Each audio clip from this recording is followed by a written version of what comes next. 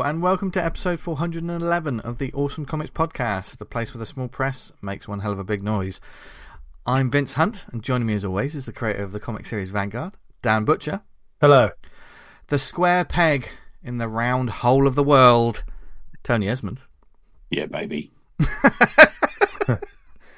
And this year? I'm going to do that again. I'm not that old. Come on. Sorry. And it's completely unfair that we all have to follow Dan on the hello, because his hello is so good. Yeah, I know. Classic. It's gold. We're resigned to just like, yeah, hello. There's nothing we can do. Right. Yeah, we need. It's like he's we coming need a around to clean the catchphrase, don't we? windows. Oh, God, I'm not God, even... if he was my window cleaner, I'd worry, wouldn't you? Yeah, definitely. Me? I'm as honest as the day's long. It's What's he Already- saying? No, a bit more like what you're looking at through the window. It's Oh, already off the Dan's- rails. I'm not going to bother editing all of this. My mistake and all, because that voice you hear is our third guest.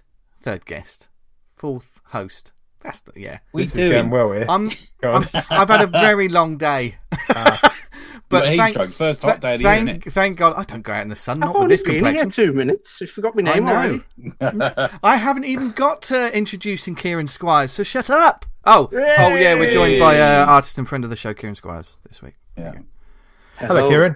Welcome. Hello. Voice wrestler. Was that as good as Dan? Hello. Can never no, be, I'm fair. afraid. Can I just say? Can I just say congratulations to Tony on hitting the goal on the Dirty Yeah, Basement? Hey, just, there you go. just at the right moment as well. Before I met the boys this morning for a bite to eat, hit our total. Thank you, mate. How did you Thanks to everyone. How did you celebrate? Went for a bit of Mexican for lunch. Nice. Classic. Went to Gosh, spent too much money. Usual sort of thing. Maxman Dirty Basement went for Dirty Sanchez. Yeah. Vegetarian Dirty Sanchez. Is that available as an option? I don't know. We'll see. Welcome to the show, everyone. It's going to be another fun and probably interesting discussion this week. Oh, we've got an interesting segment later as well. Yes, we have all kinds of things lined up this week, and Kieran's with us for the whole show because he's a friend of the show, and we know it's just going to be nothing but entertaining. He's already given me shit already within the first 5 minutes. So he's clearly already one of the gang. I've done more work for this than I did for my A levels, so you know, deserve it. Oh dear, that sounds like a true comic fan. Or yes. a scouser. Yeah. While you're all distracted, the wheels on your cars are disappearing. Right? In and out of each other's houses with each other's property. It's friendly place, friendly. Yep. This week we're going to have another topic of discussion, which is something that I think every single comic book reader or enthusiast has had some experience in, and that is licensed comics. Now, we've talked about things like movies and adaptions in the past. We've had a show about that. We're not talking about straight up adaptions. We're talking about the things that continue the story. And is it worth it? We'll find out later. There's going to be there's some interesting questions, topics of debate, and like Tony threatened, in the probably when we get to the reviews, there's going to be a dramatic reading that you will want to stick around for. We're prepared for it. Can anyone minutes. truly prepare themselves for this, Tony? Yeah. No, not at home. They get naked, cover themselves in butter and sit by the radiator. That's all you need to do. Speaking of great things to do with your time, you should check out our sponsor, Comic House. You just threw yourself into that one, didn't you? Quick. It's what I do with everything in my life. Just rush headlong in. Get it over with. Without a script. Yes, check out our sponsors, Comic House, friends of the show, doing great work for the world of indie comics because they love indie comics as much as we do. And you as well, if you're listening to this show. Yeah. Because Can I give a shout out to Fractures, Volume 1, by our previous guest? I haven't... Go on. Yes. But after you've done that. Okay. He's overexcited. I've got shout-outs ready if you want shout-outs. Not yet. That comes later. He's overexcited because his friend's on the Stay show. awesome. Everyone's so excited this week. Which is, I already know the listeners are like, this has already gone completely off the rails. It's going to be one of the best shows ever. That's the way it works. And you can always tell by the quality of the sponsorship ad, which is awful. But the sponsors themselves are amazing. That's why they pay us the big bucks. Yeah, the sponsor is amazing. If you go to comichouse.com, you can see there's a huge selection of indie titles on the database. If you self-publish, you can list your work on there as well. It's another avenue to get your work out into the world. And also they have an app, a brilliant app, subscription service, only £3 a month, like Netflix for comics, basically. Only, unlike Netflix, it's just full of amazing comics to read that isn't all reality TV and an absolute shite. And there's amazing stuff being added to all the time, such as, Dan, what was that book you were talking about? Oh yeah, what did you Fractures, say? Volume 1 or Issue 1 from Colossus Press. Previous guest of the show, Wolfgang Crow. We spent the entirety of the episode discussing the book and creating your own autobio comic. Mm-hmm. It's a fantastic episode. I highly recommend you check it out. And if you've listened to the show or read the comic, check the other one out, and vice versa. Yeah. It's well worth reading. Yeah. All jokes aside, there's that comic is a must see. As well as I think especially if you're the sort of person who's going to do an autobio comic, yeah, and you think, I can just be a me Matt talking about nonsense. This geezer digs deep. Yeah, bears his soul in his comic, which I think is often an important thing to do. Trying to make a comic about my pizza consumption habits. Yeah, don't do that. I thought you were talking about you were going to do that, Dan. No. Did you? I don't know if you noticed, but in the dystopian list of comics I gave last week, I did throw in very randomly, and you didn't notice, a autobio comic that's about eating pizzas.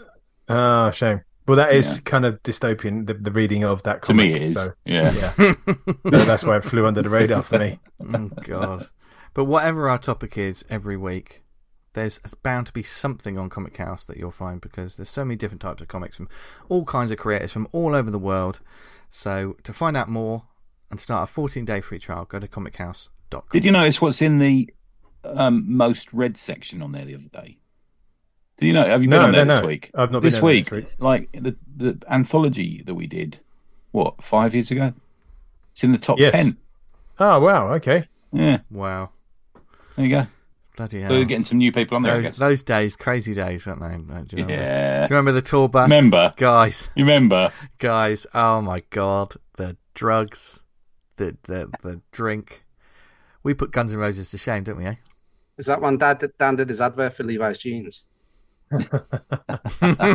So he put his knob in a hot dog. Are you pretty much calling Dan the Liefeld of the Awesome Comics podcast? Is that what you're doing, Karen? I have Because if seen so, him do that's some shots dodgy fired. covers. If we were going to be members of the... Oh my God, are we playing this game? If so, I am all Let's about do it, it. girlfriend. Let's do it. I'm all Let's about do it. Let's do it. Well, if we were the original image All right. creators. Oh, Yeah, but- fuck, I'm Valentino, No, aren't but I? no, The short, older bloke. because No, we. I am. It's like, I made Shadowhawk. No, it can't be anything like He's got that. AIDS. I think. I put Tony as Eric Larson. You think so? I know. 'cause I Because think they're I speak my mind. the only, Yeah, the only fair way to do this, is to put loads of pressure on our guest. And Kieran, Oh, you've come got on. look, you don't walk into the Thunderdome and expect not to fight Master Blaster. That's all I got to say. He's So- done loads of research. I'd probably be More than the his guy own. who's in the back of all of the photos that no one knows who it is. And they brought him on because they needed an inker. Okay, so if you were gonna the ACP, Cast a movie with us. yeah, which one of the Image sort of founders would you say is us? I love this.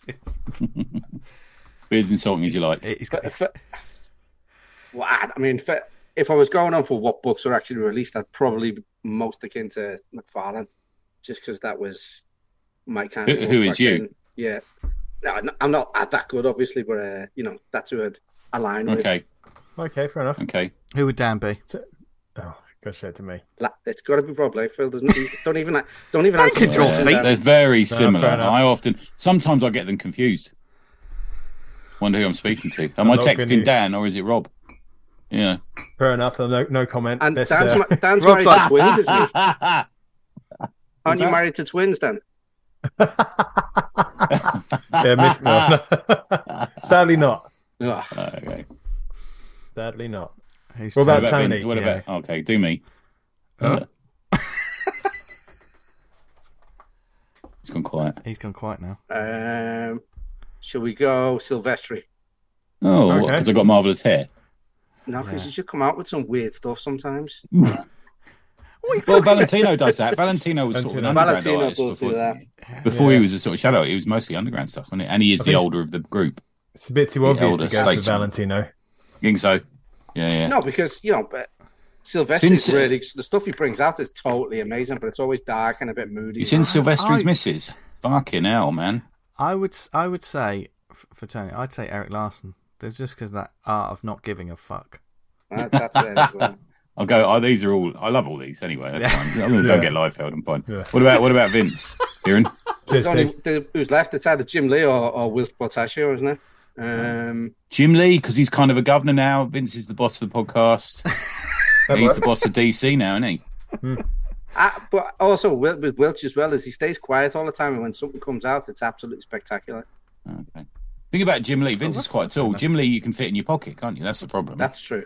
Yeah, pocket-sized Jim Lee. And he makes backpacks. He does make backpacks. He seems to get a bit of grief, doesn't he, old Jim Lee, for like his stewardship of DC. I quite like him, actually. I don't have. I'm not a big fan. I'm not a massive fan of his art. I'll be honest with you, but I do quite like him. Well, I find him very sort of positive and friendly, and I know, like there are some that don't like it, but I think a lot of people got into comics through Jim Lee's. I'm sure, man. X-Men. Yeah, it's just a personal taste for me, but yeah. It's all, because I he's one of the ones that I'm always a fan of his art, if that makes sense. You know, even if I'm not reading the books, it's always like, oh, it's nice to see some new Jim Lee work.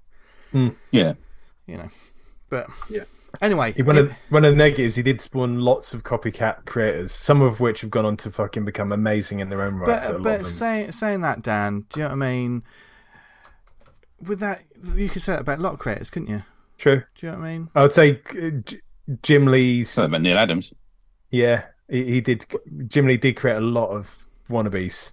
He didn't personally create them. He did, but that was because they were going for that image in-house style, weren't they? Where everyone had to do something. But the only positive really like that is that all those guys got paid and they got paid well. Yeah. Whereas the guys doing the in-house style at Marvel and DC didn't get anything really. I did look at that darker image the other day where the each artist does like 2 or 3 pages, and like you're right, the house style is very similar, but there's a real sort of lacking in some of the pages. Yeah. But was it Image United? Do you remember that from about 10 years ago? Never finished, did they? Did they have two issues out or something? Oh, they didn't finish it. That's surprising. Yeah.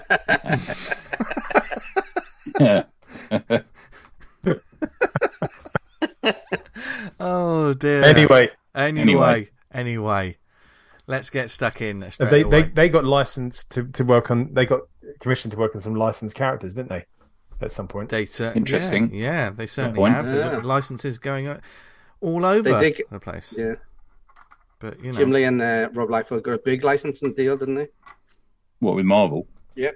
Yeah. That was a raving success. Yeah, I mean, Jim Lee's take on Captain America was like a refreshing breath of fresh air, like menthol fresh air. Of like such a massive open goal that they completely fucking failed to get the ball in. Yeah, just hard to think how you could fuck that up more. But he did it. So they managed it. Yeah, good on them. So they went back completely on their morals about never going back to Marvel, and then fucked it up. Yeah. To be fair, they were getting a fair bit of money, so that's fine then. Exactly. People can get money. I could have an OnlyFans account. I'd get money. Yeah. Oh God. But what do you do with that £3? Yeah, listen, I can't even get a betting shop pen on my You arse. can't even get a meal deal these days for £3. I know. World's gone mad. How much is a meal deal these days? $3.50 if you've got a club card. Yeah. If you've got a club card. Right, where are we talking? Are we talking Boots or are we talking like Sainsbury's or something? Kieran, I don't shop in those sort of places, my friend. Tesco. Do you know what I mean? Where'd you go? Who goes to Tesco? Someone did say to me the other day, "Will be seen dead in the Tesco." I was like, "Fucking hell, that's a bit strong." You know, where do you go for your meal deals then, Tony? This is high quality comic content, but I don't care. I'm in it. Only go to Harrods. Oh, of course you do. Harrods. Come on. What kind of sandwiches do you get in Harrods? Nice ones. I bet it's like hummus shaped like a fucking big ones. teddy bear. You get hummus, or you get taramasalata, falafel on a sandwich. Falafel, yeah. You get falafel sandwiches. You never had a falafel sandwich? They're nice. Is it not falafel? What? Is it not falafel? Are you into fitness? No. Putting these balls in your mouth. just a clarification. Yeah, just a clarification. I think I've got a hair in my teeth. Tony did down with that question. Absolutely up like a kipper. Just before the show started. Took me out. Oh God! Dan actually went. He reversed out the camera view, didn't he? Because he was embarrassed. Yeah. What was I invited onto this show for? So we're talking about. We started going onto it, and then we Comic House. That was it. Comic House. No, that was ages ago. Kieran, come on, get in the game. Sorry. Get in the game. I'm lost. licensed characters. We're talking licensed characters, aren't we? We are indeed. Did you just quote High School Musical? Who? I did. What is that? Is that a comic? Stick your head in the game, Vince. I can't even get that joke. What? Yeah, neither do I. So you've just called yourself out. I've got kids. I've got kids. The kids watched it. Yeah, I tell you what, that's weak sauce. Right, there's a lot of parents out there blaming their kids. I'm sorry to all you kids out there listening. To be honest, that's bad parenting because you shouldn't be listening to this sort of film. To be fair, my son's watched from like the YouTube creators, and I feel like I'm a relatively peaceful person. But I thought if I wish death on anyone, there's a couple of those YouTube creators. Fucking hell, they're so fucking annoying. What do they do on YouTube? They play stupid like Minecraft games and just do it's utter banality. It's just for ages. Well, compared to us. Yeah, speaking of utter banality, let's get on with the show. Okay. Almost went off topic there. Almost. You pulled it back. Thanks, Dan. Thank God, after 400 plus episodes, we're still professional. Do you know what I mean? I got loads of notes on this. Well-oiled machine. It's all right. 4 pages I've got. Let's go. Really? Anyway, so we're talking about licensed comics. As I said before, everything went off the rails. These are the comics, for instance, after the film is finished, when your favourite TV show has ended. Or sometimes these comics come out during the run of the TV show. They have always been popular in comics, I think, ever since as soon as there's an opportunity to make money. I found that the earliest one, interesting you should say that, Vincenzo, from 1914, was called Tramp. And it was based on the Charlie Chaplin character. Oh, there we go. Really? Yeah. So, and these can be an interesting way of continuing the stories. Whether there's any value to that, or whether there's any continuity or anything like that, it's going to be a topics that we'll discuss. But I'm going to kick it off with the main big question. And I say this as being someone who's not a huge fan of these sort of tie-in books. Licensed books. What is the real value of these sort of comics? Who would like to go first? Well, I think if you're looking to pick up a license of like an established film or TV show, you've essentially got a built-in audience in some respects. Yeah. Well, you should have. If it's a beloved series or film and people want to carry on with the story. I mean, being younger, I can remember seeing films and TV stuff. Like, man, I just want more of that, more. And if a comic had come out on that, like the Ghostbusters or whatever, I was fucking Transformers. I was all over it. Yeah, it's a bit different nowadays.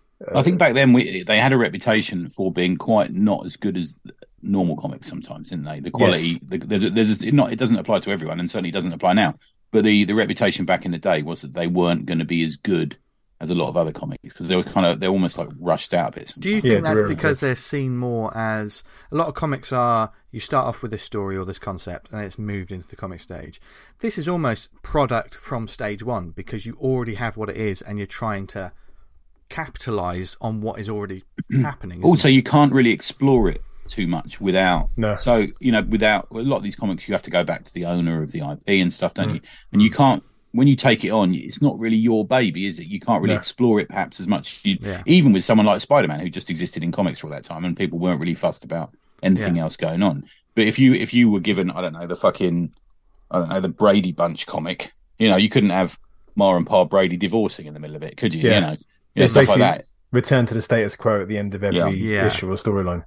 And there's loads of evidence of comics that just went off on one. And a lot. This is especially applicable to Star Trek comics that were coming out while the movies were being made. A lot of them would just go off on one, and then the new Star Trek movie would come out, and they're like, "Oh, well, that fucks up all that storyline we just did. Now we got to fucking start again." It's almost a bit like that. Yeah. So a lot of them did that, I think. I think the main factor in it is cash. You're not getting a license deal unless you're going to make cash, and then I think it depends on what the product is how flexible they can be. So when you bring up Star Trek there, back in the 70s when they would have done the initial ones, there would have been no leeway, I would have thought. But now, because there's so many series in and so many different films in, that the creators have got flexibility to do it's an interesting one, that, man. I think there's a lot of things at play there, because if you look at the really early comics, Star Trek comics that were coming out in America and over here, they were being created often by people who hadn't really seen the series. Yeah. So we've talked about it before. That original page of art, was it from TV Comic or something which had the Starship Enterprise landing on a planet? Yeah. Of course, now everyone would be up in arms, and because it was just seen as comics, although they were probably selling a fucking lot of titles, a lot of issues compared to these days. The studios weren't overly fussed, but now, coupling with the internet and the sort of overbearing attitude of a lot of these studios, it has to be right. There was a big article on a Star Trek comic recently, wasn't there, about how they introduced the Defiant before the Defiant had really been in the series, and people looked wrong and stuff like that. And I think that's the sort of thing now that the internet people pick out now.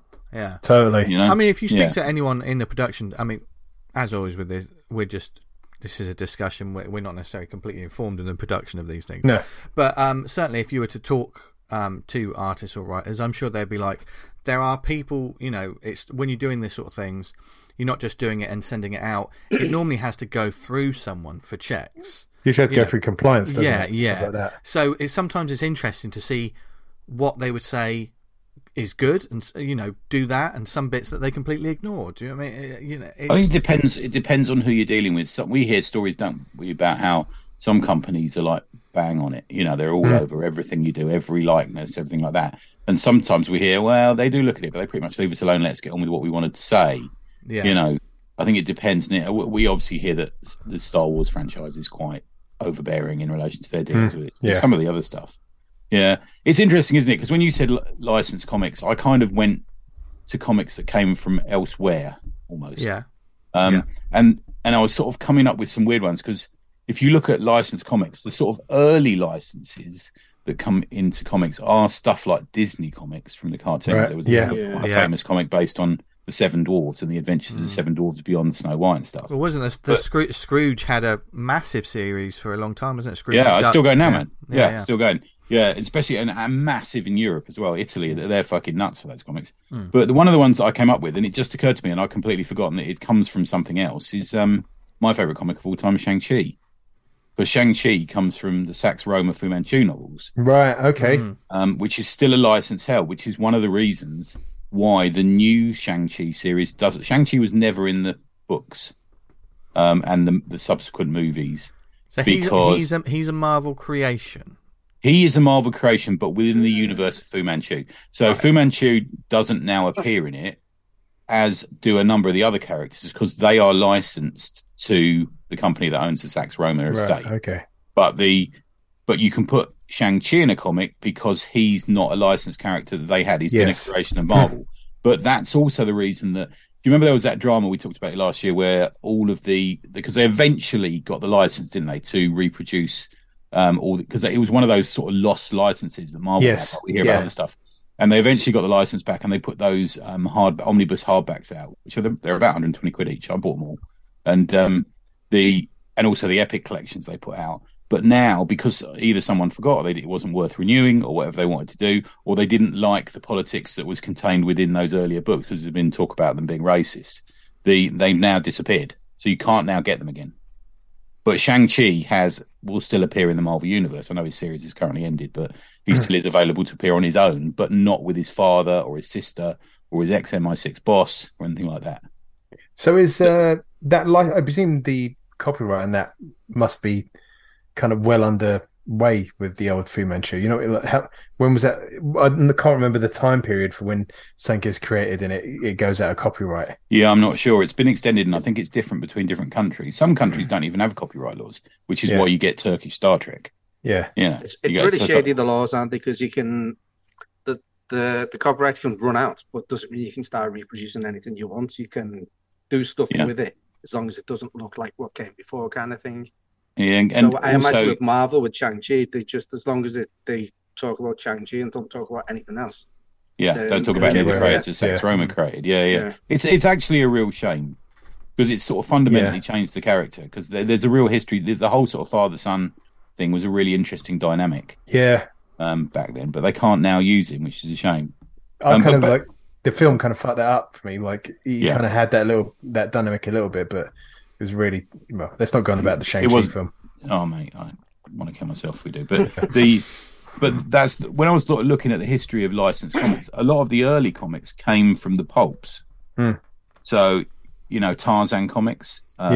John Carter, I know the Shadow, Doc Savage, Flash, Flash Gordon. Yeah, a lot of them. I think Blue Beetle was originally a radio play, but then became a pulp. And the other one that we've mentioned once before, we did it in a quiz, was Kazar. So Kazar from Marvel was a pulp character. I think it was one or two novels. Okay. Yeah. I assume Conan falls in there as well. Well, Conan is a mess of IP, and I think Tarzan's in there with Conan because it's just covered in so many different publishers. It's just unbelievable. What's the Shadow? Currently a Dynamite. Was the Shadow originally a radio play? I think was that? Al will be shouting his radio, but I think it was originally a pulp, then a radio play. Got you. Yeah, and then a movie or a serial, I think, after that. Okay.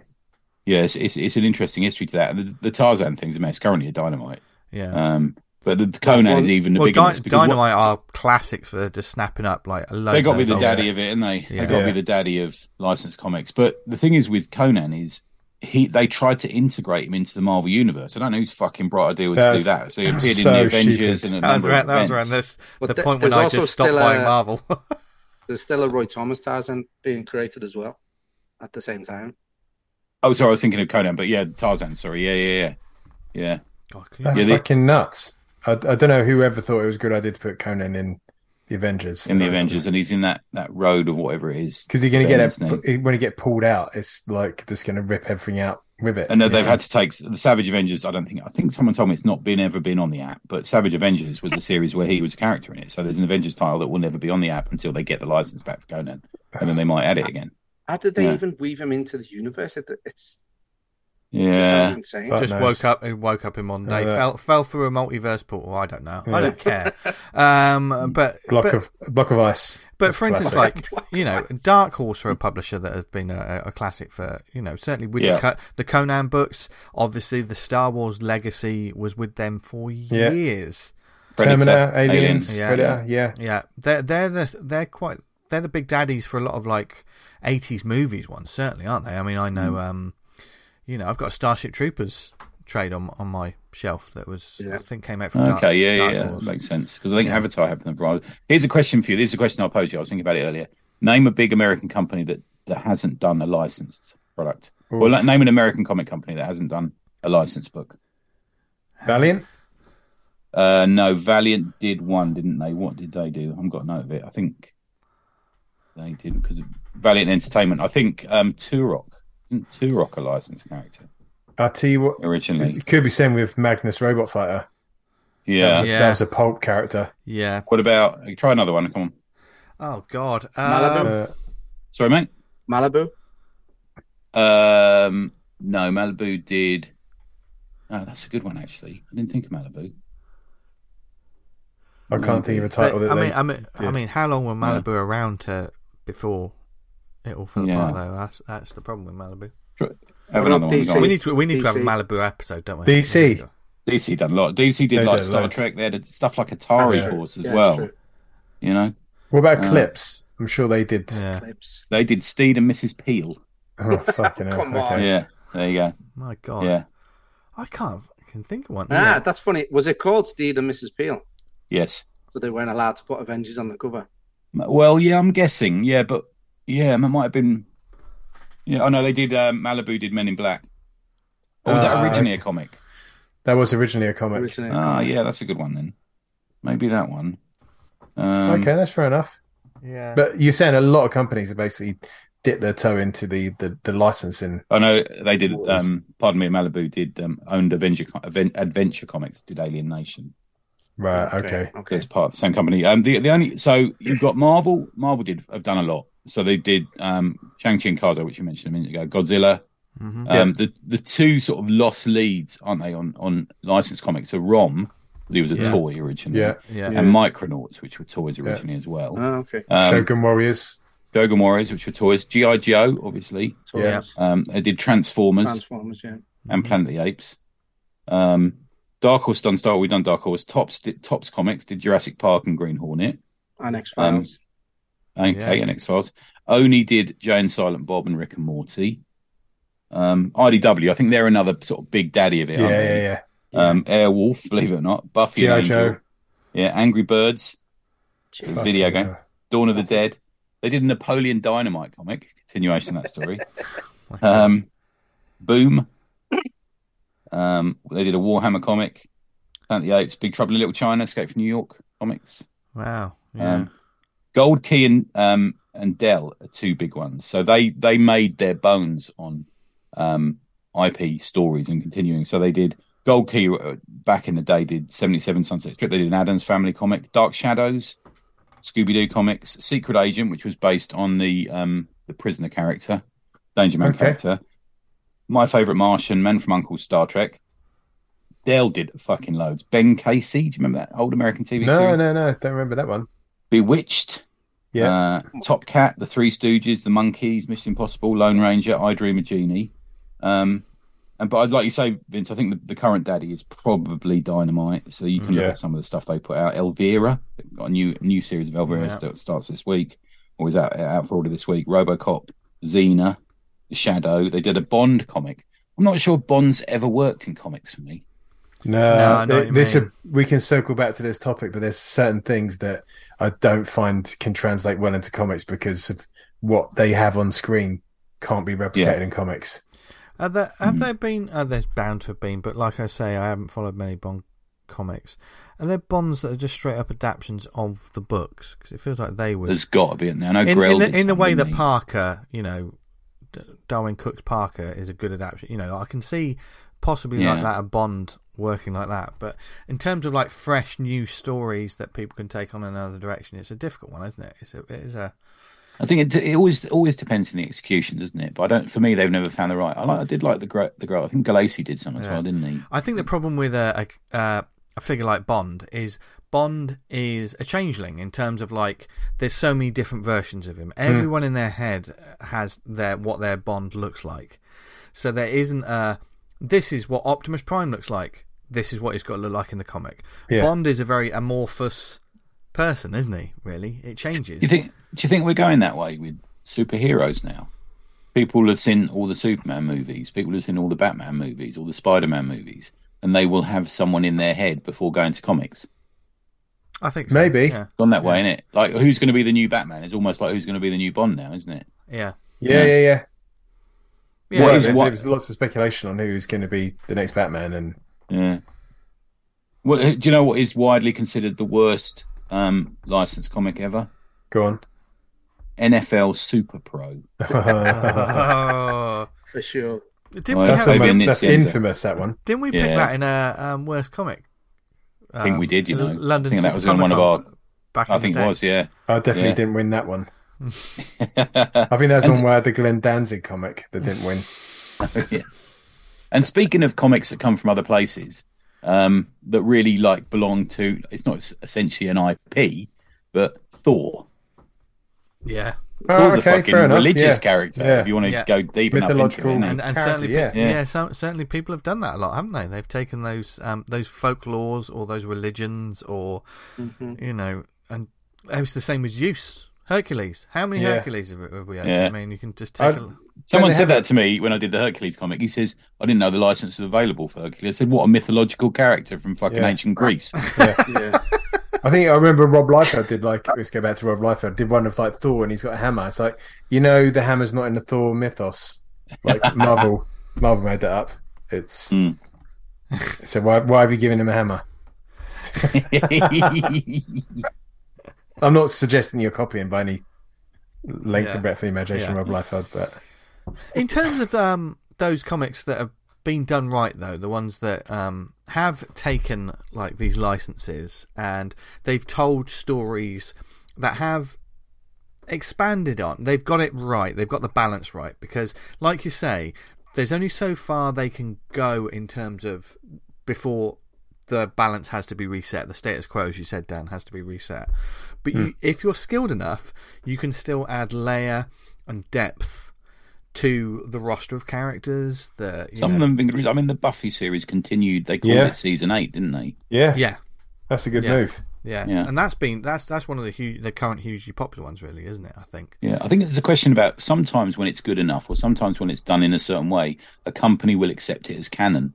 So if you look at, it's a complicated road to find this theory, but Doctor Who, they consider Big Finish to be canon with their stories.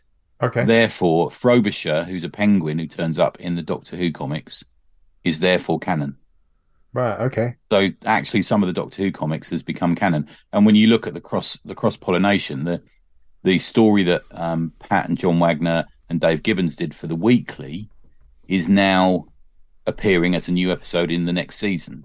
Oh, okay. I saw that and I was like, what is this? So that's what that came from. Yeah. So it considered to be like an extension of the universe into the comics has now sort of gone full circle again and has actually become an episode of the series, which is nice. Yeah. I think a good stand-up one is G.I. Joe. And that worked really well. For me, that's one of the high points, isn't it? I think that's because when Larry Hama was given the license, it was like, okay. They were just basically like blank slates. Yeah, it's like, okay, what can I do with this? And of course, he absolutely smashed it out. I think G.I. Joe and He-Man, I think those things that come from toys, I think it's like in a different category because, like you said, there was nothing. There was nothing there. Like Rom's just this crappy figure, isn't it? But G.I. Joe, Larry Hama created everything from scratch, so there was no real adaptation to make it worthwhile. All you had, I mean, yes, I know there was the cartoon, but it's the usual good fights evil. I know because I watch them a lot on YouTube sometimes. They're just on 24-hour loop, and it's fucking amazing. But it is just good versus bad.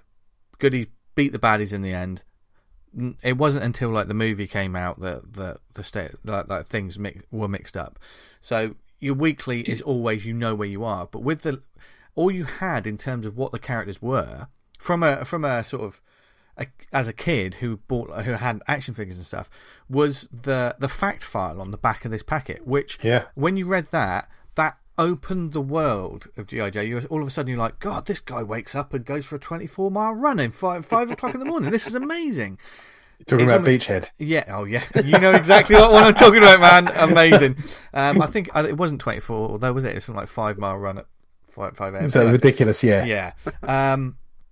But Larry Hama sort of took that. It was almost like he took that and just leveled it up completely. Everyone had like motivations and stories. It's interesting because say you're working on an IP like that that's based on a toy line, you got your comic rolling along, and then suddenly the toy line's like, look, we got these new craft coming, these new vehicles, we've got 10 new characters, and we want them in the comic. And then you're like, fuck me, I had plans, but now I've got to kind of alter it. It's driving the sounds of the toys. Yeah. But he did it like pretty much no problem. Yeah. But see, that for me, that meets the middle ground where if you make a comic about fucking Star Trek, there's hundreds and hundreds and hundreds of hours of TV to watch, about a fucking million books. You got to read it all, know it all, otherwise you're going to get your ass kicked by the fans. You've got stuff like G.I. Joe, which does have a certain amount of information that you have to be aware of, but you can fucking spin off stories from that. But the thing is, something like Micronauts, which have you ever seen the Micronauts toys? No, never. They may as well be made with fucking pipe cleaners, mate. They're fucking shit, And the Marvel creators had to like spin a whole fucking space opera out of it, so they basically just went off. They just did what they liked. I think it's the kind of a professionalism of the writers that you just kind of like, right, this is my job, and I'm going to make the best of it. And like you said, at any point, the rug could get pulled from under you, and you just got to fucking suck it up as a job, and that's what you're getting paid for. Yeah. There's a you can do your research. The Toy Galaxy YouTube series. It's fantastic. They did one about Micronauts that definitely goes on about how like the toys were nothing, and these comic book creators created the world that everyone. Have you ever seen the video of the toy shop going around Jonathan Ross's studio with all these toys? I need to watch that. Actually. Yeah, it's great. But he's got like every variant of the Micronauts. He's got the Japanese, this sort of thing. And they are basically the most basic faceless things. Yeah. But they honestly turned it into something that's got the depth of, the Star Wars, type ethos. That's research for a later time, isn't it, that video, T? On Netflix, on Netflix, you've got the series, the Toys That Made Us. And there's a G.I. Joe episode on there that's really interesting. And the He-Man one, I think the He-Man one is more detailed on how they built that universe. And it's quite funny that it's just literally all by accident. In that they created the figures and then realized they had no story, so they thought we'll market we'll put a comic book in the back of the figure so the kids know what it is. So they take it to the board, and the board are like, "Well, these are aimed at like 5 and 6 year olds who can't read." And literally in the board meeting, the guy who's head of the Toy Bomb goes, "Oh yeah, we're going to do a cartoon as well." And like they didn't have anything planned, so then they had to go and do a cartoon, which is where it sort of all exploded. They've collected those comics recently, haven't they? You can buy them now. Oh, right, okay. Yeah. In the books as well, I actually could, because I didn't know this. I always wondered why when He-Man and Skeletor both had a sword, one side was like really detailed, and the other side was just a flat piece of plastic. And I never knew why until I watched that. I realized that both of those swords, put them together, you use it as the key for Castle Grayskull. Right, I didn't know that. I thought it was just the mold. I thought it was just crap making. Yeah. There's actually a book that came out, and I've stuck it on like a read list, that how like those cartoons and comics of that age are basically all about commercialism and selling product. Trying to sell comics to people. And that's mad, isn't it? You know, fashion like morality of kids at the time. Because I would say the morality and the stuff of those comic books and cartoons at the time was quite wholesome and upstanding. It was all about doing the right thing. That was because they had like Mary Whitehouse and all that on top of them, didn't they? Which is why at the end of like He-Man and that, you'd have the 2-minute segments of He-Man going, "Don't run across the road, kids," kind of thing. But the degeneracy they could have gone after, and they went for that kind of the low hanging fruit, just to sort of say they were ticked a box that we're doing something about it. It was like pretty pathetic, but there we go. Right. There are licensed comics that don't fucking bother getting the license, though. So that does go on quite a lot as well. They just make a comic. Nobody mentioning Joe McDonald. But we're often quoted as some of the worst comics ever made is rock and roll comics.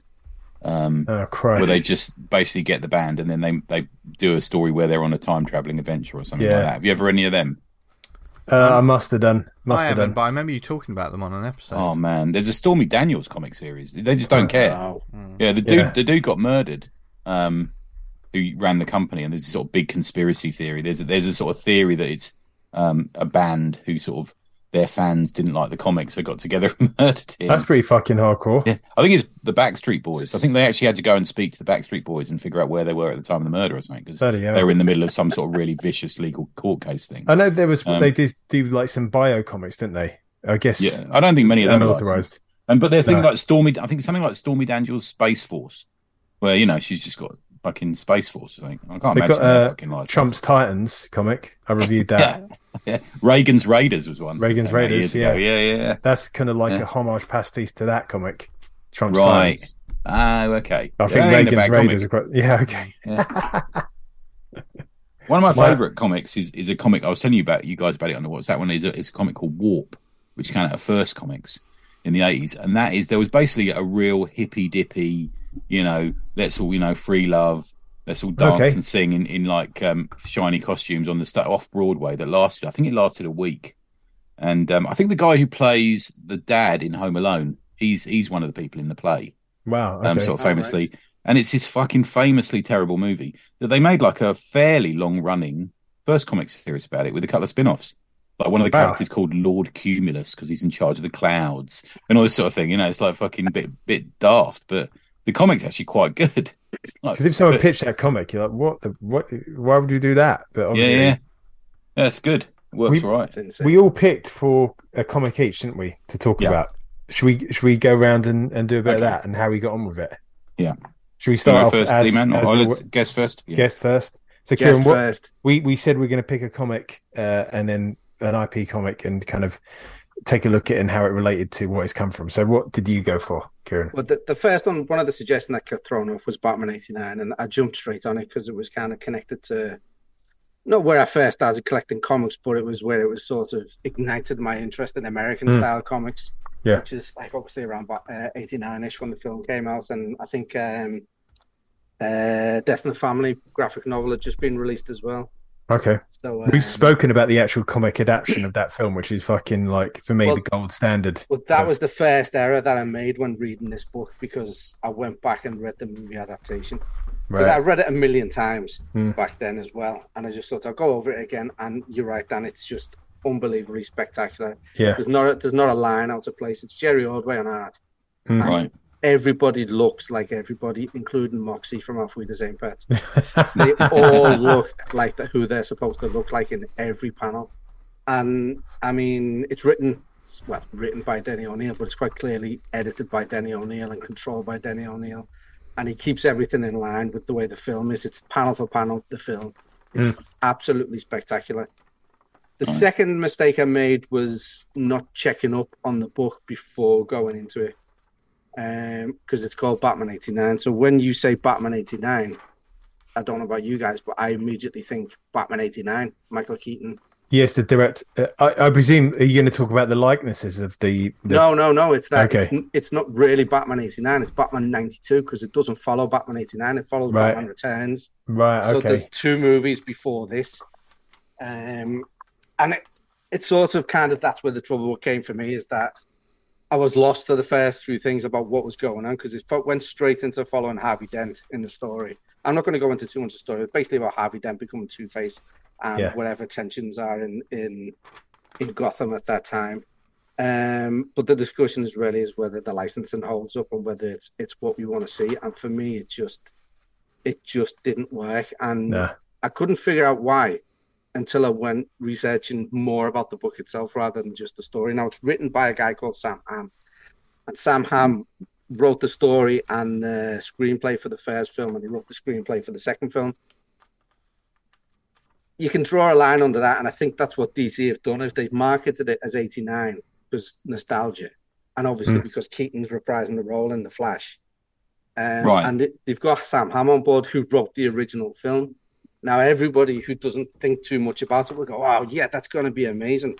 But a screenwriter for a film, when you get the credit for a screenwriter in the film, it doesn't mean you've written the film. It just means you had a good wedge to do with the film. Yeah. And you've negotiated a deal to get your name on it, because there's many instances when the final script you use wasn't written by the guy who's named on the film. Yeah. It's completely different. And he himself even states that there's bits in the first film that he didn't have anything to do. So I watched there was an interview with him online about it. And when Vicky Vale comes in, when Alfred brings Vicky Vale into the Batcave, if you think about it, it's absolutely ridiculous that he just brings in the Batcave. Yeah. And he himself says, that was not my idea. Now, he also reveals that at the time there was a writer's strike around there. And when the writer's strike was on, basically his role in the film kind of ended. And then it would have been like any normal film where they were rewriting the script on a daily basis on set to match things. So I think the issue here is not because they brought the writer in and sold the book with the original writer, when actually it's not the writer, it's what everybody classes that film as, Tim Burton's Batman. And if Tim Burton's not there directing what this is supposed to look like, then it's not going to look like what it's supposed to look like. And I think that's where this film falls down. It doesn't look like Tim Burton's Batman. This could be any Batman story in any comic. Because he's got like white eyes as well in that comic, which was like it was so jarring. Some kind of technology on it, but they don't really explain that that's what it is. It's just looking at the image, you're like, what's going on with the eyes? And the artist is absolutely amazing. And apparently, the artist himself was the guy who pitched this in 2015, and he got knocked back. Now, obviously, DC have seen that there's money to be made because Keaton's coming back, so they pushed it through. And I get the feeling the artist was rushed through doing everything, because there's only 2 likenesses in the book that really hold up. One is Billy D. Williams, and the other one is the guy who plays Alfred. He's spot on. The guy who plays Alfred is like a cartoonish kind of figure anyway, when you actually see the real actor. So that one's easy. Now, the Billy D. Williams one is quite good. But like Michael Keaton just gets reduced to eyebrows. Yeah. If you didn't know the eyebrows, it's Batman, it's Bruce Wayne, because that's what they're saying all the way through, but it doesn't really look like him. I think I've read the first 2 issues, and I think what really put me off is it didn't feel like this was set in 18. It felt like modern day politics being pushed into a kind of like a fun retro comic. Do you know what I mean? They were talking about like stuff, politics of the day today, like that were currently in like the zeitgeist, and they were talking about it in like Batman 89. It's like this. The films were never like this. Like, what is this doing in it? Well, that's kind of where I was going as well, because they're doing that in this universe, but then visually, it's not the universe. There's no Art Deco going on anywhere in the book. Yeah, there's no noir. That's the concept. Is noir. The whole thing is supposed to be dark, and it's like the guy's never inked the page. And when I was looking at his work, when he does his amazing work, it's painted, and he's painted it. And I think, because he does that, he's done the line work, expecting the colorist to pick it up. But what they've done is just put a normal comic book colorist on, and it's far too bright and colourful, and doesn't give that noir feel of the Tim Burton Batman feel. And that coupled with the storyline, which doesn't really fit into the universe. And I also heard as well that there was some kind of production troubles as well. So the last 3 issues were kind of rushed. They didn't come out in time, so it was forced through. Okay, so, fair enough. It's just, for me, if you were going to do a licensing book, I mean, this is really weird because it's not really a licensed book because it's from the company that has the character. Yeah. They license it out to make a film, and then they're bringing it back in and doing the same license. And I just wondered if that's why there's not as much control in it, because it's already our character, so we don't have to, we can trust the people who are doing it. It's a weird one, actually, because I really liked the Superman one they did. Yeah, I've heard good things about that. That's the general consensus, is that the Superman one's really, really good, and this one's not so good. Yeah. And I think the other thing that they did not take into account, which they should have taken into account, is that Batman 89 has already been done. And it was one of the biggest licensing deals ever was, and it's created an absolutely amazing array of material, both cartoons and comics, and characters brought into film and comic books, and that was Batman the Animated Series. Yeah, right, okay. Good shout. It's already Batman 89, and it keeps all that feel of Tim Burton. It used the music in the cartoon. You're not going to beat it. No, that's a fair point. Yeah, that's a fair point. Good one, man. That brings up a lot of questions, doesn't it, that one? Yeah. Who's next? I can go if you want. Go for it. Yeah. I went for Clive Barker's Nightbreed because I've always been a real big fan of that film since I saw it when I was a lot younger. So that one isn't a sequel, it's a prequel, isn't it? I'm right in thinking. Yeah, it's I read it a few years ago. Yeah. The Boom Studios one, it kind of, I think the first 6 or 7, maybe 8 issues are like prequels. Each comic like deals with the kind of origin story of 2 of the characters, and then after a certain point it flicks to like almost what the end of the film's ended, and then what happens afterwards. It's interesting because on the credits on this, it's got story Clive Barker, but then writer Mark Andrico. So I'm wondering how much input Clive Barker had on it. Did he say here's a rough outline, or I'm guessing he must have an idea of the origins of these characters. Yeah. I would imagine he was at least sent the script and just said, yeah, that's fine. Because like one of the good things about the film is like there's a real mystery of where all these characters have come from and why are they here, these kind of weird and wonderful inhabitants of Midian. In this, it kind of like tells them, a very kind of like just the American comic booky kind of, everything's quite light and airy and just like doesn't feel like. Is it Pete Kowalski's or not? No one. Yes. He's good, He did that monster book I talked about, the spider book I talked about a couple of weeks ago. Yeah, I think it's just the colouring. The colouring's kind of quite right. Just light. I wanted this to be a lot darker and kind of okay. The film is kind of. I remember it being quite soap opera-y, so you got all the characters playing off against each other quite a lot in that one. Yeah, I mean, like there's as like in the film, it's quite bloody. There's a lot of kind of sexual content. It's like some of the characters, like, oh yeah, I can see that. That's decent, and then other ones, it's like, man, that seems a bit perfunctory. To be fair, the film's, even by my own admission, is not that great, but I like it regardless. But maybe I went in with kind of too high hopes, and it's weird because I've seen one version of it, and I was going to track down another, and I saw it was on YouTube. Some swine had uploaded the Blu-ray version, and it was a cut I'd never seen before, and there was stuff. Yeah, I've got that. I've got the German DVD of that, which I've right. Yeah. Because in the end of the one I've seen, like there's a priest who gets his face kind of like the holy water splashed, and he becomes like a bit fucked up. Yeah. And he gets that Decker character, and he puts his hand in the water and sticks it in his wound, and Decker comes back to life. Yeah. But in this one, the cut I saw on YouTube, the Blu-ray version, that's not in it at all, that scene. And that priest comes up against the sheriff, the Sons of the Free guy, and he's like all been burnt up, and he kills him and sort of goes off on his mission to hunt the Nightbreed on his own. So it's quite a I'm a sort of low-level fan of Clive Barker. I've read some of his books and seen the movies, and if you like books like Weave World and the Books of Blood are actually big, thick books, aren't they? But I remember going and seeing Nightbreed when it came out of the pictures, and then buying the book, and the book's actually a really quick read. It's quite a short book. It's pretty much one for one. What's in the book is in the film. It's really I think I blasted through that and like the Hellbound Heart so quickly, or Hellraiser, and they're pretty much spot on to what's in the film. It's almost like they could have been a novelization of the film, maybe the other way around. But the comics are all right. I kind of like no great shakes. I think there was an earlier series that ran. Not as good. Much more sort of not as. I didn't really enjoy the first series. This one I actually enjoyed it. I enjoyed it more because everything is more defined and you can tell who everyone is. Tell who the characters are. It's there's that one character, Lude, who kind of like this kind of looks like a black kind of. He's like absolutely pitch black, like night skin with horns, and he's just like they're like young teenagers just having like threesomes out in the open. It's just like, okay, fair enough. It's quite open. There's like I said, there's a lot of kind of drama, interpersonal relationships between characters, and I only got to the first issue of where it kicks to the present day, and like Aaron Boone, who's Cabal, goes off to kind of find a new home for the Nightbreed, and it kind of goes from there. But I don't know. I think I was front loaded. I wanted so much more from the series that it was never going to be what I wanted it to be. So I like Andrei Kozrati. He did that Manhunter series, which I thought was well written. Oh, nice one. Very much sort of in the. I'm going to put him in a sort of Bendis kind of vibe. I think he's got that sort of slightly Hollywood writing. Yes, I get you mean. Yeah, It's very much kind of like solid, but just Yeah, I get you.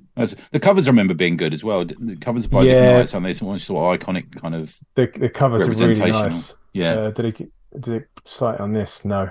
I'll cut up Riley Rossomo. Riley Rossomo, nice. I like his stuff. Yeah, really good. They're really good. If the whole book was drawn like that, I'd be like, mate, this is fucking great. Yeah. But not to do the other chap down, but the covers, lovely stuff. Nice. Cool, that's me. Tony, do you want to go next? Yeah, so mine's a very quick one. Mine's The Ginger Dead Man from Action Lab Danger Zone, aka Full Moon Studios presents Full Moon Studios. For mature readers, I just read the first issue as I had it in a pile of Full Moon comics because I'm a fan. Written by Brockton McKinney, artwork by Sergio Rios, colours by Marcello Costa. Yeah, you're not going to get if you've seen any of the films. Have you seen the Ginger Dead films at all?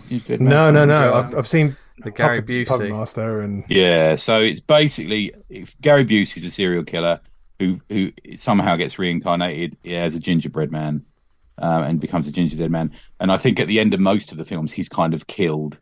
There's a Ginger Dead Man versus Evil Bong film. There's various. They have become trauma. Full Moon. They used to be more watchable. Recently, they've become trauma. But you can't. They're hard to find actually because they've got their own streaming service now, and you can't find the films elsewhere. So you kind of have to rely on Blu-rays and DVDs and stuff like that if you haven't got the streaming. But it's basically a return to a re-origin story where a gang break in to make some drugs in an old bakery. Surprisingly enough. They mix some of this sort of super-powered drugs in with the baking thing, and out comes the Ginger Dead Man who says, guess who's back? He says, hey, shit dicks, guess who's batch? And then he goes around killing them in various sort of painful ways. The final scene is he cuts one of their fingers off and sticks it in his crotch as if he's got a massive penis. That's the final page. And he says, now who wants to fuck with the Ginger Dead Man? And he's got a finger for a penis and a big knife in his hand. He's covered in blood. So it is, real classy it's not, stuff.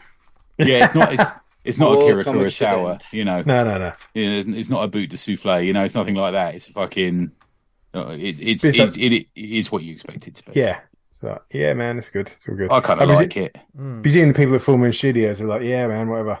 Yeah, I guess. I guess. Fine. Yeah, it's just fucking violent and mental and a quick read and not the most professionally drawn or coloured piece of art, comic work in the world. But I like it. It's trashy. It's nonsense. It's all right. There you go. Ginger Dead Man 1. I think I don't know how many of these they made because Action Lab I think went under not long after this. But okay. Yeah, this is the first one. There's a series. If you dig back, Full Moon have had a try at doing comics in various different fucking places for almost for a couple of decades. They were at Eternity Press for a while. Then they had their own comic, which was Dollman Kills the Full Moon Universe, which is, I have to say, the colours are really good. on that because Simon Robbins coloured it. He's our buddy. They've got their high points. Some of them are good, some of them are bad. That's how it is. Nice. That's licensed comics for you, though. Isn't it? Some are good, some are bad. Yeah. Real mixed bag. Yeah. Well, my one, I jumped in the time machine again, went back for a bit of a nostalgia trip.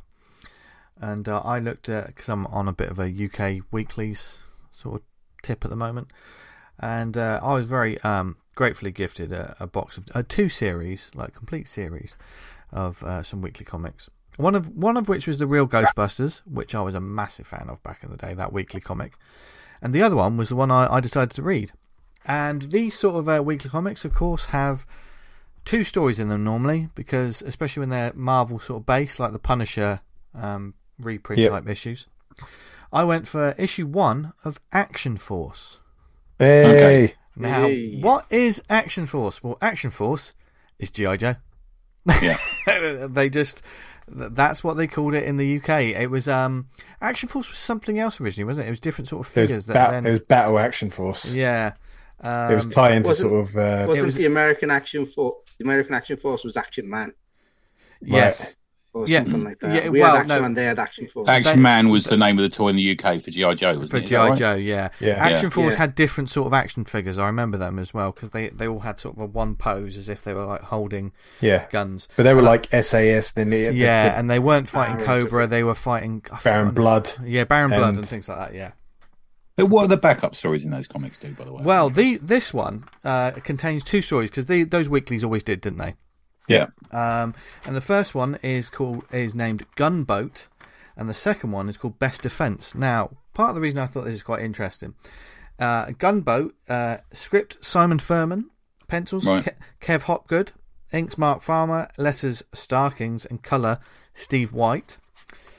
And for the Best Defense, script Larry Hammer, pencils and inks Herb Trimpe, letters Phil Felix, colour Bob Sharon. Basically, the Best Defense is a reprint of like one of the US books. I think it's probably half of it, because like when it came to these ones, they would probably break up a 20-page issue into 2, wouldn't they? But the Gunboat, which is quite clearly the UK sounds like new product for it. It feels like new product, yes. And it's very much tailored, because Action Force is in a weird way of putting it, Action Force is a British translation of G.I. Joe. And that's what I found fascinating about this. And I'll go into a little bit more about it in a minute. But so basically, Gunboat is a story that's set in London. Immediately, already, Destro and Cobra Commander they're basically trying to get weapons through on the Thames. So it's got all of they've got all those sort of tentpole sort of points to cover. There's a bit of an espionage angle to it. It looks, I mean, you can tell just by the way that the print looks. This doesn't look like a reprint. Do you know what I mean? It looks like something that was created for this. On the interior of the inside, what I quite liked is for each story, as well as like a small synopsis of what the story is about, it tells you the personnel breakdown. Because obviously Action Force and G.I. Joe, that was appealing to the kids love Commandos, the war stories, they want and they don't mess about with it. But the personnel breakdown lets you know the characters that are in each story. Like the first one has Barbecue, Flint, Footloose, Lady J, and Shipwreck. But on the Best Defense is Beachhead, Flint, Hawk, Lady J, and Stalker. But reading some of the synopsis was quite interesting. I don't know, like, for essentially like a kid's comic, like the Best Defense, as we know, the Larry Hammer books didn't really mess around, and it is it's about a terrorist organisation. They've hijacked an airplane, and they're planning to take the plane into Soviet territory on a suicide run. Now, the word suicide run really struck me as being you probably wouldn't get that in a book now. The words, just those simple words. The whole setup of this story. There's a lot of things, mostly in the American side of it, which feels very grown up. There's one thing I remember reading that comic as a kid. It's on the jet, isn't it? It's a 747, and they're flying in the sky. Beachhead, who's kind of like a commando, who's got like full tack vest.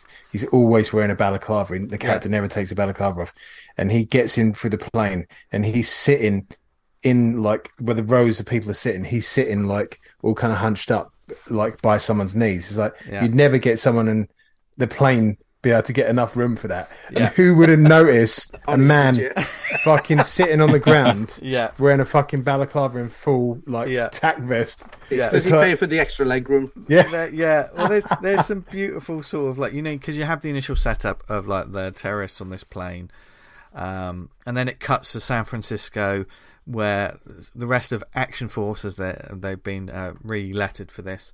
I think this is that always used to bug me as a kid, because like it looks like it's been Tepexed out and someone's clumsily put in Action Force. And as a kid, I was like, why is it done now? I don't understand why that lettering's different.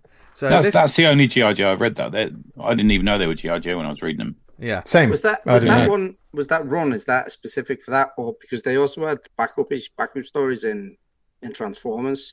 So I wonder if it's interesting. I think because there was so many G.I. Joe comics that Marvel did, wasn't there? I think they basically just. I mean, I've got the joy of. I enjoyed reading this. I'm going to keep going with it. The way you're describing the actual book itself, it sounds like similar to the Transformers one, because the original few Transformer issues, the first few issues, were all just reprints from the American. Until they allowed the Brits to do it themselves later on, and that's when it got better. Yeah, that's the reason Transformers continued. That they're considered to be like, you know, real sort of golden time for big Transformers fans, because, you know, just pulling something quickly out of the back of my fucking brain while I try and remember it is back to Master of Kung Fu, being a Master of Kung Fu completist. He actually had a backup story, a single story. Yes, you're right, with Quick Kick. Yeah, and it was written by Grant Morrison. Yeah, there's a character Quick Kick who's like loved Quick Kick, the martial artist of the G.I. Joe, who looks a bit like him, doesn't he? He recalls like the baddest dude he's ever fucking known, and that dude is Shang-Chi. Right, there you go. What does Quick Kick look like? He's topless, but he's got like a red sort of bandoila over his chest, with like full of ninja stars. He's got a bandana. He's got not unlike Master Kung Fu, not unlike He's just wearing like karate trousers and guarantee that's based on Bill Superfoot Wallace. I wouldn't put it past him. Could well be like a well famous American martial artist. There's some brilliant sort of lines based on Dan. I love reading dialogue from these older sort of comics as well, because especially like the second one, the Best Defense. Because this was in the days when, you know, characters were kicking open doors, firing machine guns, and having a full-on conversation as they walked. This wasn't it? And like Hawk, who looks to me, knowing G.I. Joe after the fact, because Hawk's not wearing headgear, he looks like Duke. Does that make sense? He looks, because I thought it was Duke at first, but it's Hawk. So they basically turn up at this crime, you know, this hold up, and the SWAT are there, and they're like, "You can't go in there. I have orders from my chief." Hawk's just walking up with an Uzi in his hand. They're just casually walking to the front of this place. He goes, "I'm a general. I can go anywhere I please, and my orders come from the president, the one with the pompadour and rosy cheeks." What? Yeah. But then, as he kicks open the door and like machine gun fire's coming at them, he's just firing this machine gun just casually into the room. Just going, "You can't question the dead ones. You got that taser charged up?" And I thought, right, they're going to use a taser. They're going to use a taser. But Stalker replies, "I bought some new Duracells on the way over." What? Yeah. It's like throwing a rescue grenade. But the thing is, product placement. The person that's shooting at them isn't like a whole. You know, you see them. They take down a couple of like just nameless sort of green suited sort of baddies, but there's one rather robust looking woman behind a massive machine gun just firing at another them. One. Yeah. Right. And she's just, and there's a whole page of just rat-a-tat-tat-tat-tat-tat-tat, you know, just the lettering filling the page. And then they're trying to take her out. And Hawk's like, "Stalker, Fatso with the machine gun is yours. Try to flank her while I neutralise the rest." And I was like, what? And then when Stalker shoots her with the taser, he goes, "Heads up, Tubby." Times have changed. Yeah. For sure. And but the thing, this is what took me out of the book. I thought, this isn't realistic, because as the woman's lying there unconscious, Stalker's her finger clenched on the trigger and fired off the whole belt. That's what a taser does. 50,000 volts contracts all of the muscles and stops them in their tracks without killing them. There's some pretty good fucking Duracell batteries, aren't they? It's fucking 50,000 volts. I like that. If I ever get tasered, I know I won't shit my pants. Yeah. It's because it was the 80s, wasn't it? Yeah. They weren't using double A's, they were using them square ones. The ones you used to lick the ends of. Yeah. The ones you only use in fire alarms these days. Yeah. But the thing that also caught my eye is these were in the classic weekly days of, you had a fact file, didn't you, of characters in these sort of books every week, and you'd find out something about them. And in their first issue is one of my favourite characters, Flint. And as I was reading it, I was like, oh, he was born in Lincoln in England. He went to the random. He went to the British Army. Oh, I see. He went parachute training at Aldershot. Oh, I see. He did this. Oh, right. Okay. He was in action force. That's not what Flint's stat card is. They've changed it for the British audience. Right. Okay. Interesting. Yeah. Because when I looked at the one that's on the back of the figures, he came from Wichita in Kansas. It's interesting that, because I think that follows on from the fact that, like, basically UK comics, America had superheroes and we had war. Agreed. It was our big thing, and I wonder they thought, we don't want to really. How are we going to sell a comic to just a load of American people? Yeah. The kids want their own heroes, maybe, or they're used to reading about British wartime heroes. We'll change it for that. Yeah. And just they've randomly chose Lincoln out of nowhere. Yeah, and they've taken the basis. True. They've taken the basis of, like, because I looked at, like, the actual card, the original card. They've taken the basis of that and then just added, like, a paragraph on top of it, just to say, oh, he came here, he went to Aldershot, he was training, like, with these people. That was sort of fascinating to me, especially, like, after a few years, Action Force just disappeared, didn't it? As far as we know now, it's just G.I. Joe. Everyone knows it's G.I. Joe. No one has a... I do remember they had a page where basically, like, Cobra were kicking G.I. Joe and Action Force's arses, and they said, well, we're going to be collectively now known as G.I. Joe, the Action Force. And they sort of, from that point on, it was rebranded as G.I. Joe. Yeah. Okay. Yeah. Action Force got the elbow. Yeah. But they're fun stories. They were fun weekly stories that also, one of the surprising thing is, like, people get murked left, right and centre. If you're a bad guy, there's a good chance you're just getting mowed down. Yeah. It's very different from the cartoons that obviously got licensed where they're shooting lasers, and they're shooting lasers because they can't use machine guns up. But you see a lot of, like, proper people going chopped up, blown up, and falling away. Yeah, so it's fascinating. So, Action Force. It was like, I've got a whole stuff, one of these. Yeah, I remember I got a few of them. Yeah, it's a good. I tell you what, if anyone who's got some of these, it's a good way to experience the back issues of the original G.I. Joe run as well, because that's all it is. That, it's just got an Action Force header on the back. Got a confession, mate. I bought a DVD off of eBay with all the Action Force comics on it because I couldn't fucking source them. You see them advertised, don't you, quite a lot? Yeah. We had some other questions though, didn't we, as well? Yeah. Did you want to ask your question about TV show, Dan, or do you want me to read it out? Have you got it in front of you? Can you read it out? I was just go for it. So it was a 2-part question from Mr. Butcher.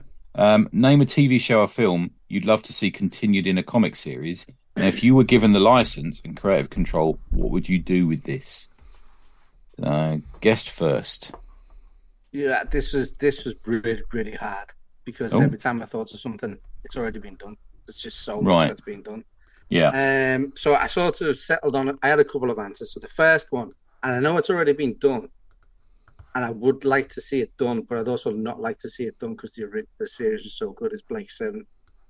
I think if they told exactly the same story, but just updated all of the design so we didn't have shoddy BBC special effects. Oi! Then, I think it could be spectacular, but they'd have to keep the same story going through. They couldn't change I fucking love Blake 7, man. I fucking love it. I rewatched it during lockdown. It's one of my favourite series. Amazing. It's amazing. Yeah. Who's your favourite artist? You got that big art book of? I always forget his name. Vince did the Commando covers.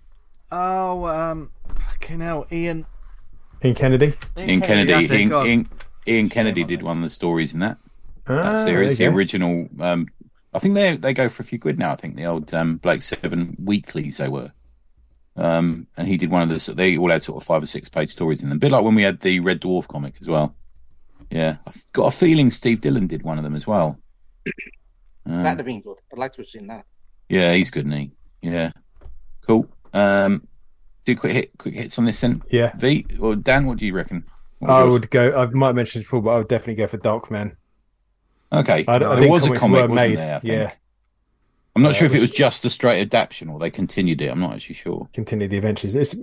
I reckon there's enough of that character you could spin out and do stuff with it. There's definite story to be had with that character. Nice. Oh, and that's who I choose. Yeah, I go Visionaries. The old. Wasn't that already done? It was already done, but I was thinking about it recently. But I think it was another standard adaptation. There was one I didn't read as a kid, but I think you could do something cool with that concept. A lot of these concepts were great concepts, but they weren't really, But it's hard to tell because sometimes if you have a grown up creating adapting these things, sometimes you get the gritty, dark version of it, isn't it? It's like, but is that what the world wants? Is that what the world needs? It's what I'd probably do. More darkness. Yeah, that's just gonna sell on hologram covers. That's all. Oh yeah, baby. Oh god, yes. Yeah, you've just sold me on it. Sold me on my own idea. So what would yours be? I've got to do one. Mine. I particularly chose this because it was ended too early. So I think that provides a writer with an opportunity to continue in a lot of what was going on that was clearly planned. So it only had 2 seasons. The first season was I'm not sure which company it was. The second season was moved to fucking Sci-Fi Channel, which is, let's face it, creative death often back then, wasn't it? Yeah. So 99 to 2000, it's a series called G versus E, the TV series. I don't know if you remember this. No. Yes, I remember that. Yeah. A guy called Chandler Smythe dies, and he gets resurrected as a sort of, they're called the Core, and they're sort of a heavenly repo squad chasing. They call them Morlocks, but they're basically demons on Earth. Real 70s cool look about it. Like lots of Lionel Blairs and big haircuts and all that sort of thing. So it had a comedy element. It looked fucking great, and it definitely had legs in a period that Buffy was also about, Angel was about at the time, and this sort of thing. I loved it. I thought it was a great fucking series, and there's only 22 episodes of it, so there's the possibility of going somewhere with it where it should have gone.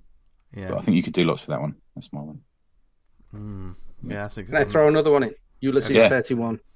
Ulysses 31, yeah. Amazing cartoon. Never saw anything else outside the cartoon. I don't even know if there were toys or anything. No, I'm not sure. Yeah. It's like a Japanese-French collaboration, wasn't it, that one? Is that right? Yeah. Cool. Nice. Good. And was nice one. So what was the other? Was there another part of that question? No, we kind of done it. Yeah. Kind of did it. Yeah. It was sort of, what do we not want to see in the...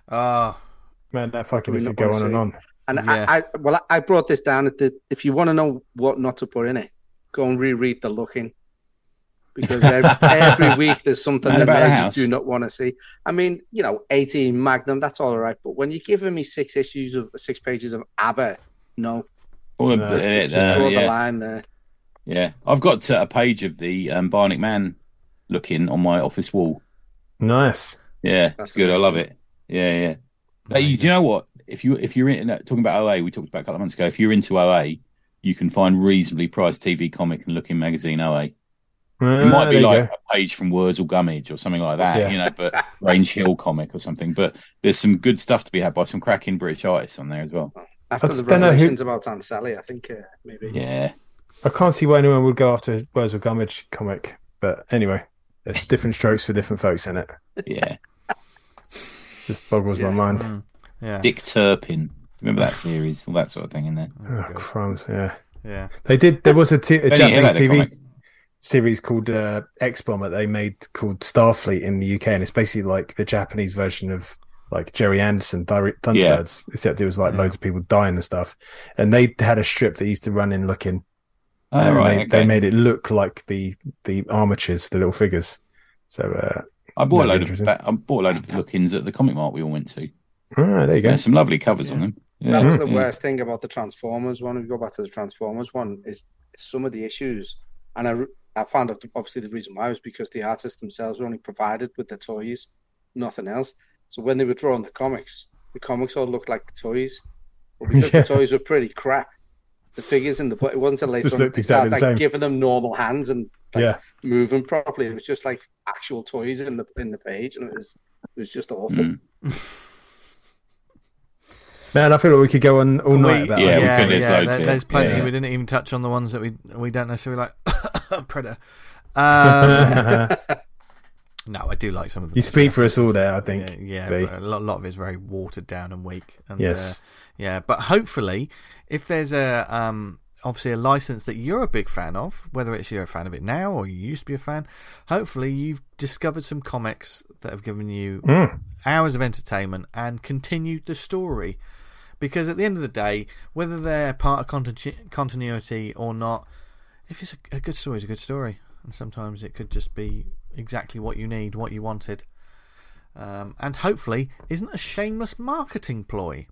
But they wouldn't do that in comics, would they? Never. No, they'd never do that. Well, we hope you enjoyed that chat, folks. I mean, that was a quick run through it, wasn't it? Yeah, we could go on for hours, so possibly we'll revisit this at one point. But we'll see. We're on it for a better part of an hour, so I've only gone through one page of my notes. As always the way, mate. This nice happens to prepare. this happens to us every week here, and welcome to the Thunderdome. But speaking of other things on this show, have we got any shout-outs, gents? Yeah, I've got a few. So firstly, big thanks to everyone who's promoted or backed Dirty Basement 1 and 2 on Kickstarter. We made our money this morning, but we're chuffed. Like I said earlier, we had a little celebration. But yeah, we really appreciate it. We only did it for 20 days. I think we've still got 17 days left. So still time to get on it. You can get the comics for £3. We played our normal day in a certain comic shop today by saying, how much do you reckon this is? And we fucking underestimated every single time. But these are reasonably priced. So go and if you fancy something that's part of what we're calling the new underground, go and have a look at it. Thanks to Tom Stewart for sending me a Johnny Ryan book that I didn't have actually this week. I was fucking chuckling away and sending you both pictures from it, wasn't I? Yeah. Which can never be repeated. That fucking geezer's wrong. Speaking of wrong people, I'll be up in Glasgow in a couple of weeks for Glasgow Comic Con. Going up to see the boys up there. That'll be good fun. And then I'm rocking on through to Dundee to see the TCS boys. So I'm looking forward to that. Ah, fantastic. Yeah. And the other one, which I've got to give a shout out to these whoever these fucking mental people are, they never fail to make me laugh. And that's, just got the new Asteroid Belters through issue 3, Lust in Space. I've been showing you boys some of the pages from it. Fucking hell, man. Absolute naughty. Talk about RoboCop. That one's sort of like an IP comic as well, isn't it? In a way. Big time, yeah. With like a fucking let's just hope they never find out and belly never find laughs. the creators, because bloody hell. They've been hot water. Cracking. And you can follow them, I think they're on Twitter, TBH Comics or something like that. I think they are. Worth following. But yeah, Asteroid Belt was issue 3. It's just come off Kickstarter. I'm not sure where they've got a site or anything like that to buy at the moment, but it's well worth digging out and having a look for. Yeah, they're my ones. There you go. Nice. Dan. This is the recommends or shout-outs. Shout-outs, Dan. I completely fucking lost it because Tony was doing the recommend there. So, right, I've lost me. Right, okay, I've got my almost weekly now Lawless shout-out. Hey. I won't have to do this. People take the piss out of you for doing this, don't they? Yeah, I'm going to bat for Lawless Comic Con, which is on that's what it is, Dan. I've not heard of this. Yeah, 28th and 29th of May, 2023. LawlessComicCon.co.uk by the Doubletree by Hilton Bristol Hotel. I said that fucking wrong, but you can go there, and there's tons and tons of UK-based comic creators. Some of whom have worked in 2000 AD, some worked in the 77, and many other things. Yep. I've popped a couple of issues of Viper Crimson Dawn in the raffle thing. So is it a tombola? Yeah, or raffle? One of the two. So that's a great reason to go. Yeah. Among many others. That's all you need. That reason. Yeah. And I've got one more. If I can just press return on the keyboard, and it's not fucking there. Well, I've got a quick one. I don't know if it's the one that you had, Dan. It's another Kickstarter. Stone Cop. Oh yeah, I'll back this. Yeah, I back this. From Nick Bryan, friend of the show, artist Phil Valued Hapley, Slack member, and letterer DC Hopkins, with cover inks by Amanda Louis. I got that wrong. All right, Anchorman. But it's it's about a city under siege, a series of rock-crushing battles, and one artificial being trying to fulfill his mission and trying to work out if he should. This looks great. I must say, this is right up our lovely street. colours on this, I think. Yeah, there's a lovely sort of watercolour kind of vibe, isn't there? I think. Yeah. Phil's a great talent. I've never seen any of his work before, but I mean, Nick's he knows exactly what he's doing when it comes to Kickstarters and stuff. It's great value for money, so get on it. It's got 23 days left to go as it's currently standing, but definitely don't miss out on this because I think it's another great one. Dan, what was your... The one, I've got two actually. One, it's only got 24 hours at the time of recording, so it'll only be on the last few hours by the time you listen to this. It's Lava Fists by Mike Ashton. It's 1994, and just made his money in it. That's good. Yeah. Lava god Danny Nemarani battles a giant rock monster on his way to school. That's just made its money, so go check that one out. And finally, I've got the Lana's Big Hot Thick Casebook, which is smashed through its goal. Lana's Big Hot Thick Casebook, a brand new graphic novel. Say it again, really what was it careful. called, Dan? Lana's Big Hot Hot what? Hot Thick Casebook. a big new graphic novel collection of spying with Lana's stories. They're very spicy, could say the word. There's action, there's sex, there's brilliant titillation. Artwork. Yeah, fantastic artwork. Do you think we're returning to a period of the return of the Eros comic? There's a few about now, aren't there? Well, talk about a couple tonight. Yeah, if people are going to want to buy these comics, and if they're not being catered to, someone else. If you don't cater for your customers, someone else will. Yeah, I agree. Yeah. So it was. Yeah. I mean, it's better to sell a comic about sex than it is about blowing up fucking people, isn't it? Let's face it. You know what I mean? Yeah, I agree. Yeah. Make love, not war tea, as we've always said. Well said. Oh my word. Now I'm going to make a suggestion here, guys. Can I do a quick shout out? Yeah, of course you can, babe. Sure. It's not really a shout. It's more of a request for anyone who's got Amazon Prime subscription. You know, for deliveries and stuff like that. Yeah. If you've got it, with the Amazon Prime subscription comes a free subscription on Twitch. And if you head over to Twitch and link your account to Prime, you can follow any of the artists that are on there because it's not just gaming. There's loads of artists on there as well. So don't let it go. I didn't know that. Don't let it go to waste. There's independents and there's pros on there. Jim Lee's on there. Ryan Benjamin's on there. Will so we can watch them draw and create. Yeah, you can watch and law and just like people send stupid messages to them and occasionally they answer, but you can watch them do stuff. Yeah, it's just live streaming as they work, isn't it? It's basically like a normal subscription, costs about £5 or something like that, but you get one free with your Prime subscription. So the artist will get £2 or £2 or £3 off that subscription. Oh, nice work. Good. Oh, good shout. So the suggestion I was going to make is we do our special recommend and then we let Kieran do his. It breaks up a bit that way. Okay. How would you? Are you guys ready? Good. Yeah, ready? Yeah. We're on the so we're kicking off the recommendations section part of the show. And it's going to start a little bit differently, as Tony said. So ladies and gentlemen, I'm going to speak about the recently acquired comic at Casa Esmond, War Epic from Nathan Cowdery. New comic that we've certainly enjoyed. Books by him called Sea Diver and Crash Site, which are just crazy stuff, aren't they? This is a smaller A5 single story in colour, which feels like the first of the series. In fact, it should be the first series, unless you go to Nathan's page in which he's written, unless I give up on it, which could happen. So it might be a series, might not. Depends how he feels about it. Let me set the scene for you. The year is 1944.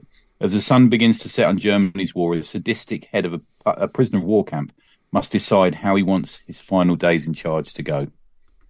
Right, so rather than review this or recommend it or whatever we're going to do, I thought we would do...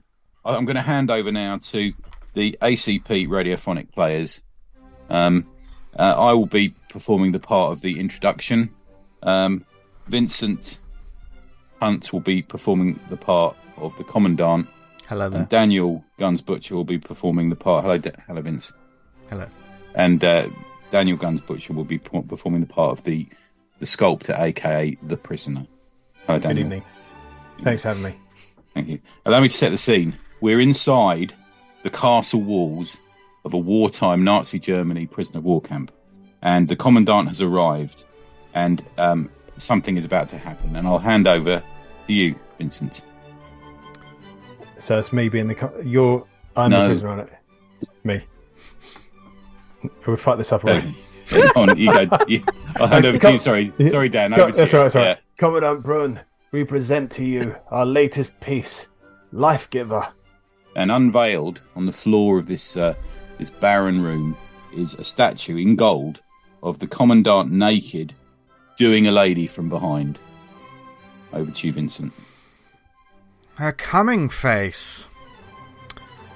You gave me a coming face. You. What was it I told you, old man? I'm sorry, Commandant.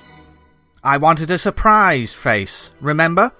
Like someone walked in while I was having sex, and I'm caught off guard, like a rabbit in the headlights. Like this.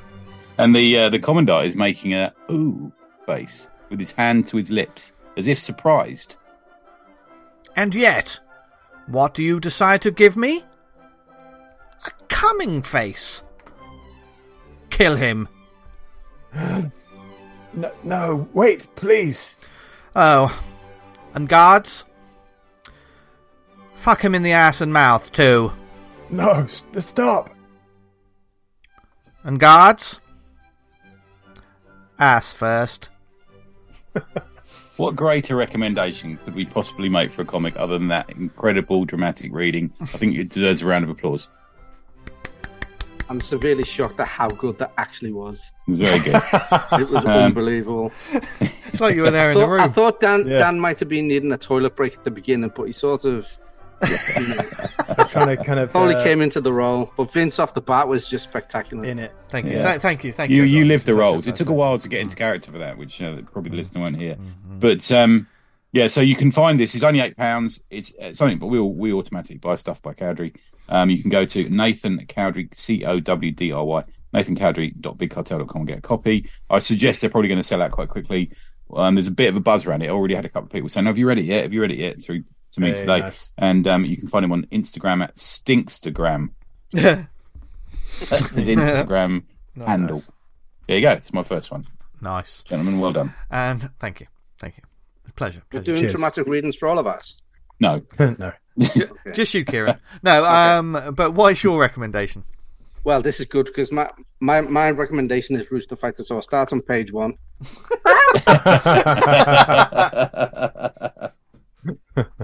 Never heard this one. In all seriousness, this is, it's an absolute amazing book. If you haven't read it, it's only 4 books and it's obviously a manga. You more than get what you pay for. I mean, our manga's coming up about £8 a book, but there's a lot of pages in there. The art is spectacular, and the storyline is just unbelievably hilarious. It's just everything you would expect from a chicken. I know, obviously, like when we mentioned it, a lot of people sort of like made jokes about the fact that we kept mentioning Rooster Fighter like every other week or something like that. But it really is a bit of a revelation when you read it for the first time, isn't it?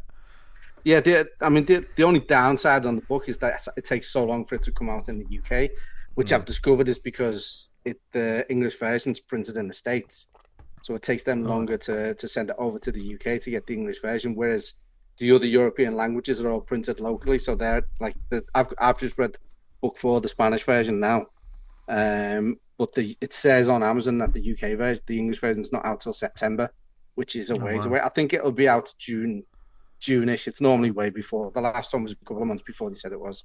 So I think I get mine through. I've been getting them through Diamond, and they arrive quite early from Diamond. Okay, get them in a comic shop. Yeah, that's the best option then. Yeah, it's quite sad. Actually, the European version is slightly smaller.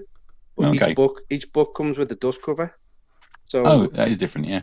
Yeah. So the cover on your one is the dust cover for this one, and then there's like a monotone one of the pages on the cover of the inside. So yeah, you do kind of have. So it's only 4 books in this. Yeah. There's only 4 books in this run. You're saying? Yeah, so far, yeah. So right. So far, is it continuing? Is it after that? Or okay. I don't know how long it's going to go for, but I assume it's like most mangas. They're all 10 pages a week or something, don't they? Yeah. I reckon it's the difference between tube stops, don't they? They write it so you can read one between tube stops. Quite cool.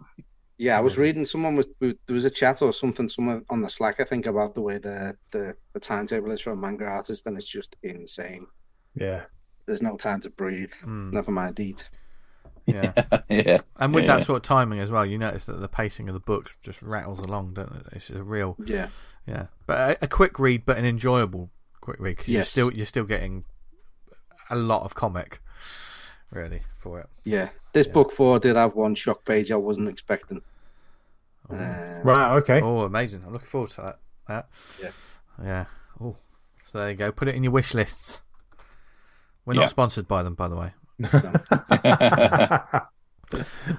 Okay, who would like to go next? I don't want to go next. Go on. I've got an issue that was sent in so for a review. So I've stepped up to the plate and gone for a review. Blam and Glam by Richard A. Morgan. Starts off with a woman with no memory, a city facing new demons, a 2020 unlike our own. So the plot for this, he's starting like a ruined post-apocalyptic London where there's kind of some kind of event as like a global catastrophe has taken place and it's laid waste to the UK, which kind of flicks back to last week's review when something similar happened to a comic where the UK was laid to waste, but that was because of lack of rain. In here, it's an invasion by demonic entities, and we see, like, as in Day of the Dead, a newspaper comes up, and it's like global pandemonic. And this comic does play into, I think it was started around pandemic times, and it makes references back to that. And into this is sort of thrust our heroine, which you won't find her name out till later in the issue, but it's Glam, as they refer to her. When moments after she's arrived, she gets into like this violent kinetic encounter with this demonic entity, and two fellow survivors come along called Benny and Jet, and she happens to pick up one of theirs, like a proto-sentient pistol, which ends up being called Blam, and he sort of becomes the sidekick to her. So that's where you get the Blam and Glam from the title. So I've read up to and including issue 4, and the story kind of like blasts along as the characters sort of go through post-apocalyptic London, and you start kind of delving into the mysterious past of Glam. Art-wise, Richard employs a painterly style that you'd associate more with a comic like a title you'd find in 2000 AD or Heavy Metal. He's got like a really decent grasp of actions and style, which feels like very cinematic and heavy with atmospherics. Some of the stuff he's produced, like for the cover work, is really arresting, like kind of very powerful, punchy covers that whenever I see them online, they really jump out. They're really well designed, especially the logo, which there's a heavy sort of sexual element running through this comic, and you can kind of see that in the logo where you've got Blam and Glam kind of butted up against one another, and there's like a little red X which kind of refers to something the character's wearing, but you could conceivably look at it as a butthole if you're so inclined. He kind of artistically, he starts off strong in the series. There's a few panels which is like that could be a bit better, but by the time he's sort of hitting issue 4 and 5, as an artist, you can see he's growing over the years, and it's really kind of getting better and better and going from strength to strength. He's kind of the layouts, figure painting, technique, everything just improves.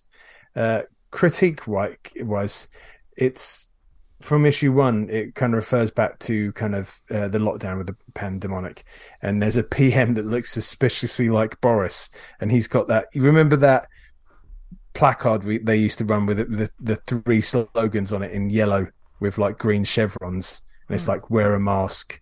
They've got that. He's done like a take on that, but with the demons, which is quite nice. I mean, throughout there's loads of pop culture references, and if you've got a keen eye, you can pick up on a couple of them. I was wondering, there's the 2 characters that come along to kind of like travel alongside the main character are called Benny and Jet, and I was wondering if that was a call to Benny the Jet Urquidez, which is kind of like a martial arts film style. It's more like John, isn't it? Yeah, Benny and the Jets, man. That's a big song. Oh, there you go. Could be out there. Yeah. I think that's where the martial artist gets his name from. That's what I always guess. Really? Oh, okay. Maybe. Yeah. I don't know. I never thought of that. I'm going to have to look that up now. Yeah. If you look up this character's design, I don't know if you want to do that now, but it's highly sexualized. Think like leather PVC gear with her nipples being covered by like 2 black crosses. That's very Sin City almost to me. Yeah, there's a bit of that in it. I've got to say, this will really appeal to a certain like part of the audience, bloke. Right. and will switch off another. But I think that's a calculated risk that Richard has taken, and it appears to be paying off. The books have been funded on Kickstarter, and they've done extremely well. And the last campaign, he had an action figure you could back for the Bland character, good. And he was doing great guns. It looks really, really good, to be honest. If I was going to say anything, I'd sort of like Richard to go for a bit more, is like when he does like talking heads, go for a little more dynamic angles. Like there's a certain eye height and framing of the faces that he often goes to, and honestly it's very hard to not, when you're doing talking heads with people going back and forth, not to slip into old patterns of I'm going to do this shot because I can do this shot. Do you know what I mean? That's an absolute fucking minor quibble though, because it does the job fine. I was getting a little bit lost in the story at times. I was a little unsure what was happening, but I think that put that down to more of a personal reading thing rather than being a critique of Richard's writing, because he does literally everything in the book, letters, colouring, writing. Yeah. I think I'd probably have to revisit and give it another read, because sometimes, you know, when you just read it, it just doesn't kind of go in properly. It's like, I need a second go at this. So I think I'm going to treat myself to that. You can find Richard's work on Instagram as at Richard A. Morgan, and you can find him on Twitter at Morgo Comics. Go check it out. I think he's just readying the latest issue of this for Kickstarter release, so keep an eye out for that too. Cool. Nice work. Thanks for sending it in. Yeah, nice. Definitely. Thanks, guys. We are working our way through the pile. There's a lot. There's quite a few more to go yet, but yeah. So if you do have one in with us, it will reach the top at some point. So yeah, everyone's been pretty cool about not like, have you done it yet? You know, we haven't done much of that. Yeah. So I'm not sure if there's a bit of fire and forget about a lot of this stuff. Do you know what I mean? Yeah. We'll get to them. Yeah, we'll get to them. My recommendation for this week is a new book by Jeff Lemire and Gabriel Hernandez. Is it Walter or Volta? Oh, I've read this. This is about the truck thing. The Phantom Road issue 1. Yeah. You read this? I've read the first 2 issues. 3 came out on Wednesday, didn't I haven't read the second. I haven't read the second one, as always. Yeah, I like this. I read this for the dystopian episode. Never talked about it actually. Yeah. Great little book. This available now. Is it Image? Yes, it's an Image book. Basically, as it's described, they say it's a grindhouse horror meets high concept supernatural fantasy, which I think is just. Don't cheapen it. I couldn't really see grindhouse in it myself. I saw. I can't. It's just straight horror film. Yeah. Fodder in it. Yeah. Basically, the setup is Dom is a long-haul truck driver attempting to stay ahead of his tragic past. When he stops one night to assist Birdie, who has been in a massive car crash, they pull an artifact from the wreckage that throws their lives into fifth gear.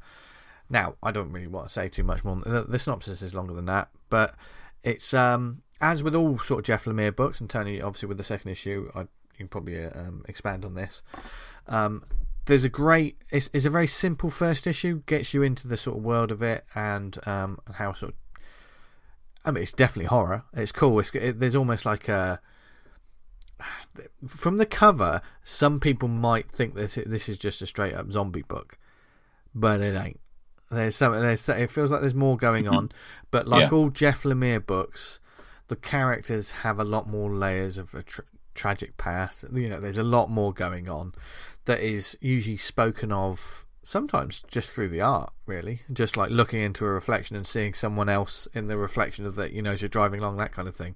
Jeff Lemire's always been good. You know, he always he sort of dissects and expands on a person's character, doesn't he, and their past, which usually come in. I mean, I don't know how that's going to play into the story going forward. I also don't like the fact that I also like the fact that I don't know what's going on. That's because hints and teases and reveals slowly. Yeah, that's a good thing about this. There's just a situation that starts off. Within the first issue, I think you get to know this character in sort of very little increments. You know, they're very good at sort of setting up who this person is, this Dom, this main guy. So when the issue ends, I kind of feel like I know him and I'm with him, but I don't know him completely. Do you know what I mean? But you're invested in him, and I think that's kind of what we want with the first issue. The Birdie character with issue 1, that's something that probably comes about later, but they're certainly both put into a predicament that I can't imagine how Tony, issue 2, does the horror just sort of get bigger, or is it still a character exploration? exploration. There's a sort of claustrophobic thing that comes into it. Really? Because the first one's quite... there's a certain big expanse, isn't it, where they are sort of driving in the kind of the middle of nowhere. Yeah, it begins to give them a reason for being there. That's all I'll say. Right, without spoiling it. Yeah. Because it really is a book that you don't want to spoil, do it? Because I think it's sort of you discovering it there's a certain Lynchian vibe, David Lynchian. Very much so, yeah. That I get from this. There's a great movie. I was thinking, is it called Dead End? Reminds me a bit of that, where they're driving constantly in this car, and yeah. You know, you could say like David Lynch and like someone like George Romero came together and wrote like a screenplay for a film. You know, and this is what sort of came about. Do you know what I mean? If you want shorthand for things, but it's. I was a big fan of it. I didn't know there was another issue already, and because two more, three issues so far. Yeah, I don't know how long the series is going to be. No, I'm not sure. No, I like what was art. I like the flat colour in it. Yeah, you know, it's nice. The cover different, isn't it? Yeah, and a lot of it is all expressions, isn't it? It's very much facial acting and like getting the emotion of, like the first page starts off in the book of Dom outside this, like just smashing on the side of his truck, going, "Let me in, they're coming." Do you know what I mean? It's like, for fuck's sake, let me in, and you're like, what's going on? Do you know what I mean? And then it cuts back a little bit. That was a great little scene. That was great covers as well, which kind of a bit samey. Yeah, in some ways I can see that they look a little dreamlike. It's a difficult one to know. Have I got this on the shelf?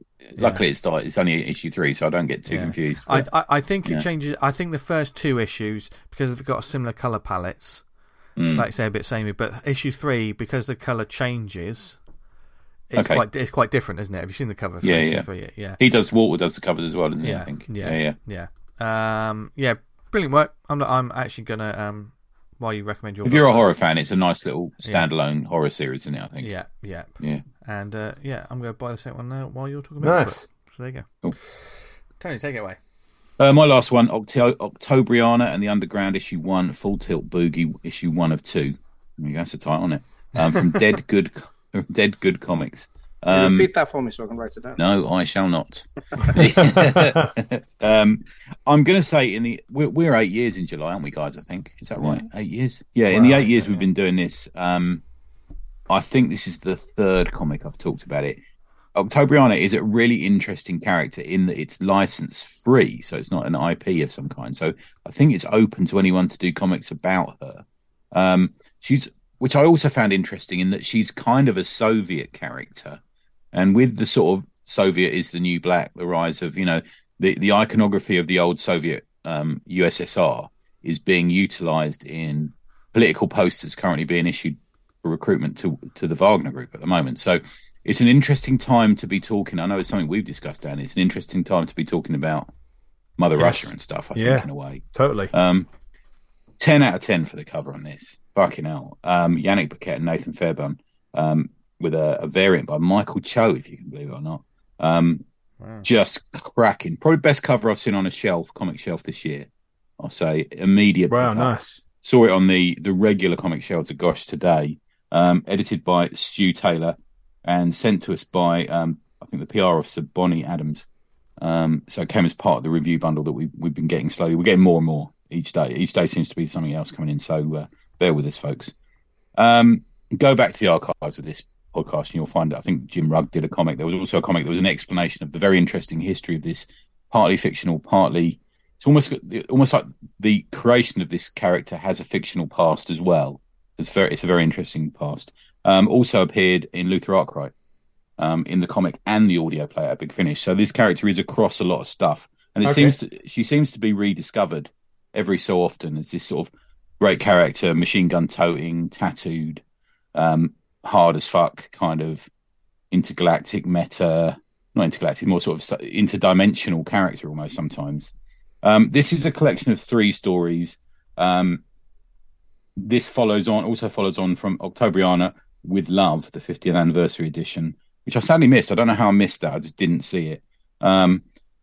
There's previously written by Stu Taylor, art by Simon Fraser. Fraser's top work, and he's 2000 AD artist and more, X-Men artist. And that's a recap for new readers. It doesn't actually totally work as a recap, I'm going to say, but looks amazing. It sets the characters out. There's time machines, vloggers, Rasputin, all this sort of thing. There's a real melting pot of, a mixture of different characters in this. The second one is called Doxing Match, written by Lucy James, drawn by Simone Ragazzoni, colours by Ellie Wright, letters by Hassan Otsemi Alahohi.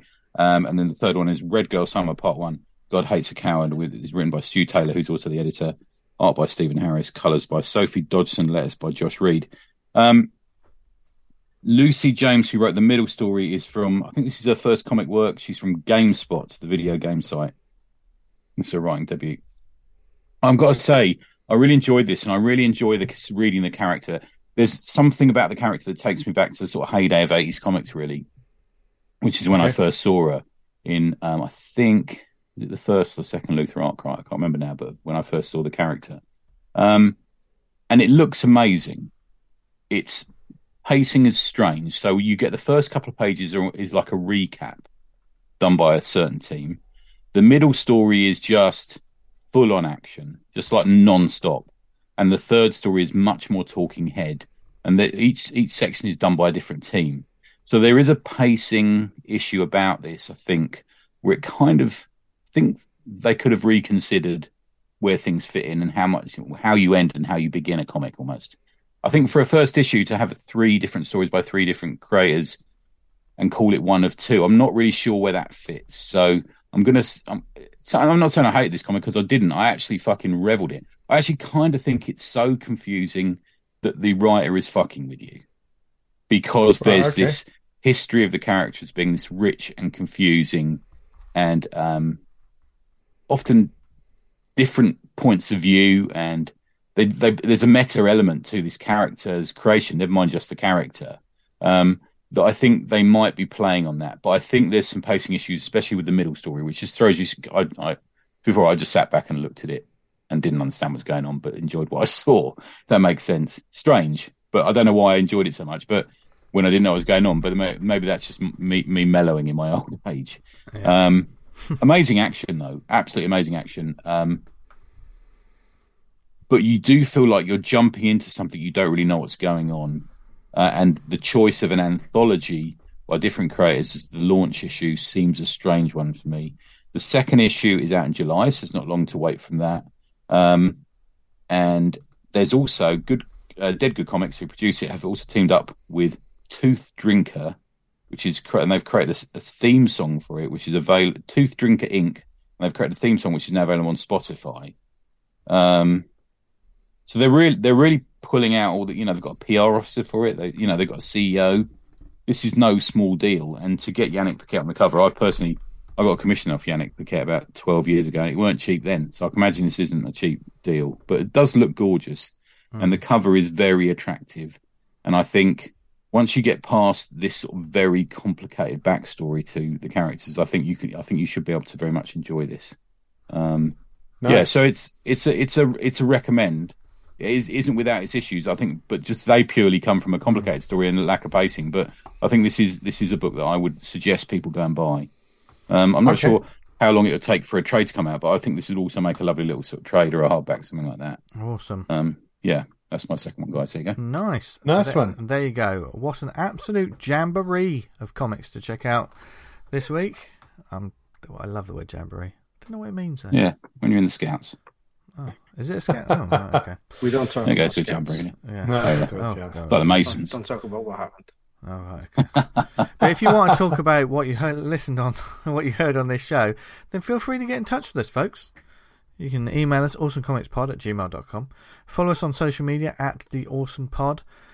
We're on like Facebook and stuff, but where you want to go is the Slack group. Get in touch with us and join the Slack community. There's a wonderful community of comics loving fans, creators, people that just want to talk about anything and everything. Wonderful channels on there. And it's always busy. So there you go. Is. Yeah. The amount of messages that have come in while I've been recording this, you would not believe.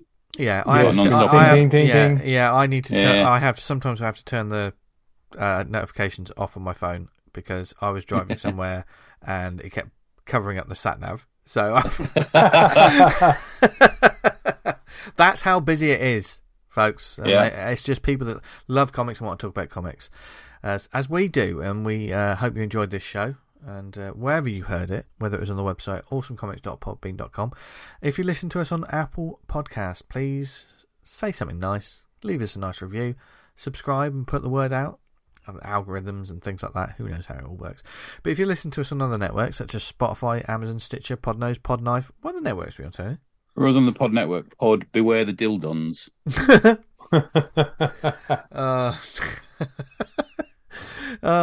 Even though I kind of knew it was coming, but it still put me off. There you go. Where can people find us online, etc.? Dan? You can find me on Twitter at Vanguard Comic, and you can read Vanguard at vanguardcomic.com. I'd suggest getting on board. There's some shit's going to go down in the next couple of pages. Oh, you say it all the time, Dan, and do you know why? And it always does. It always does. Yeah. There's a lot of plots that are coming to.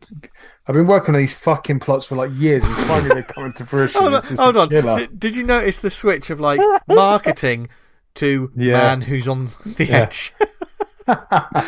You better follow me because I've been writing this for 10 years. You got to see this payoff. And if you want to buy some of my books, you can go to dzpublishing.bigcartel.com. Nice. There you go. Brought it back round. Nice. Tony, where can they find you? Well, Vince, I don't know if you're the sort of person who's interested in finding out the politics of bananas, or perhaps you're the sort of person who was once bullied in the curry house by Bob Dylan. If you are, then you could go to the Kickstarter for Dirty Basement 1 and 2 and find out more there. There you go. Yeah. How smooth was that? I feel amiss for not fucking recommending that. I only get bullied by Tony in a curry house.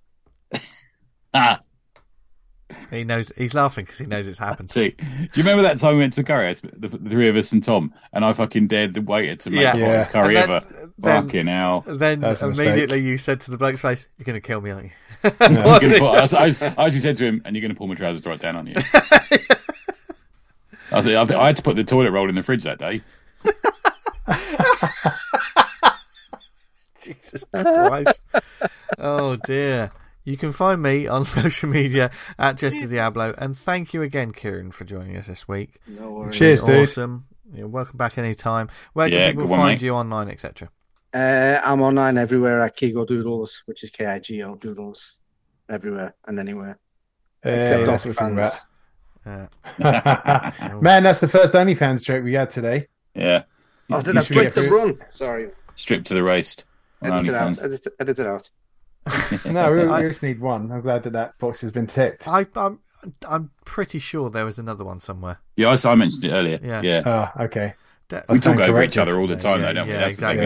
Yeah. We're doing it now. We're talking over each other. I don't even know what we talked about today. Yeah. No, honestly, I've listened back to fucking episodes and I've heard things people have said and laugh at them because I missed it. I'm assuming it's just like normal conversations in reality as well. Yeah, probably.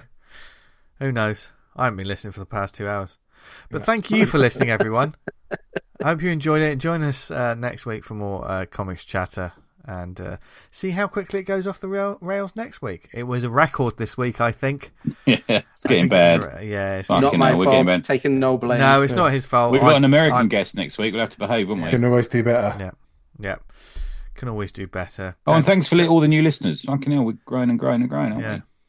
Yes. Nice people. So thank you to all you bots everywhere. Yeah. No, seriously, thank you for listening, everyone. Wherever you are in the world, we hope you're happy, healthy, doing okay, because you're listening to this because you like comics. So we love you very much. Yeah. Don't we, Dan? Thanks for listening. Yeah, we do. Kieran, you love them, don't you? I do, and I'd like to say on behalf of all of the fans that we all love Tony. And we just hope that love would be reciprocated one day. I'll reciprocate them with some dirty loving. Oh, no. You could just say you love them back. You don't have to vaguely threaten them. How is making dirty love to you threatening? Every week, Tony, it hurts just a little more. Because that's the idea. There's nothing more fun. Even bad sex is good sex. I've told you this before. It all depends on perspective. Which way you're looking. Anyway, I've got to try and wrangle this mess into something cohesive now. So until next week, folks, read loads of comics, make loads of comics. And as always, what should they do, guys? Stay awesome. Stay awesome. Hello. Comic House. Comic House. I'm just fucking calling time of death now. Bye, everyone. I shall continue my dramatic reading of Rooster Fighter, page 2.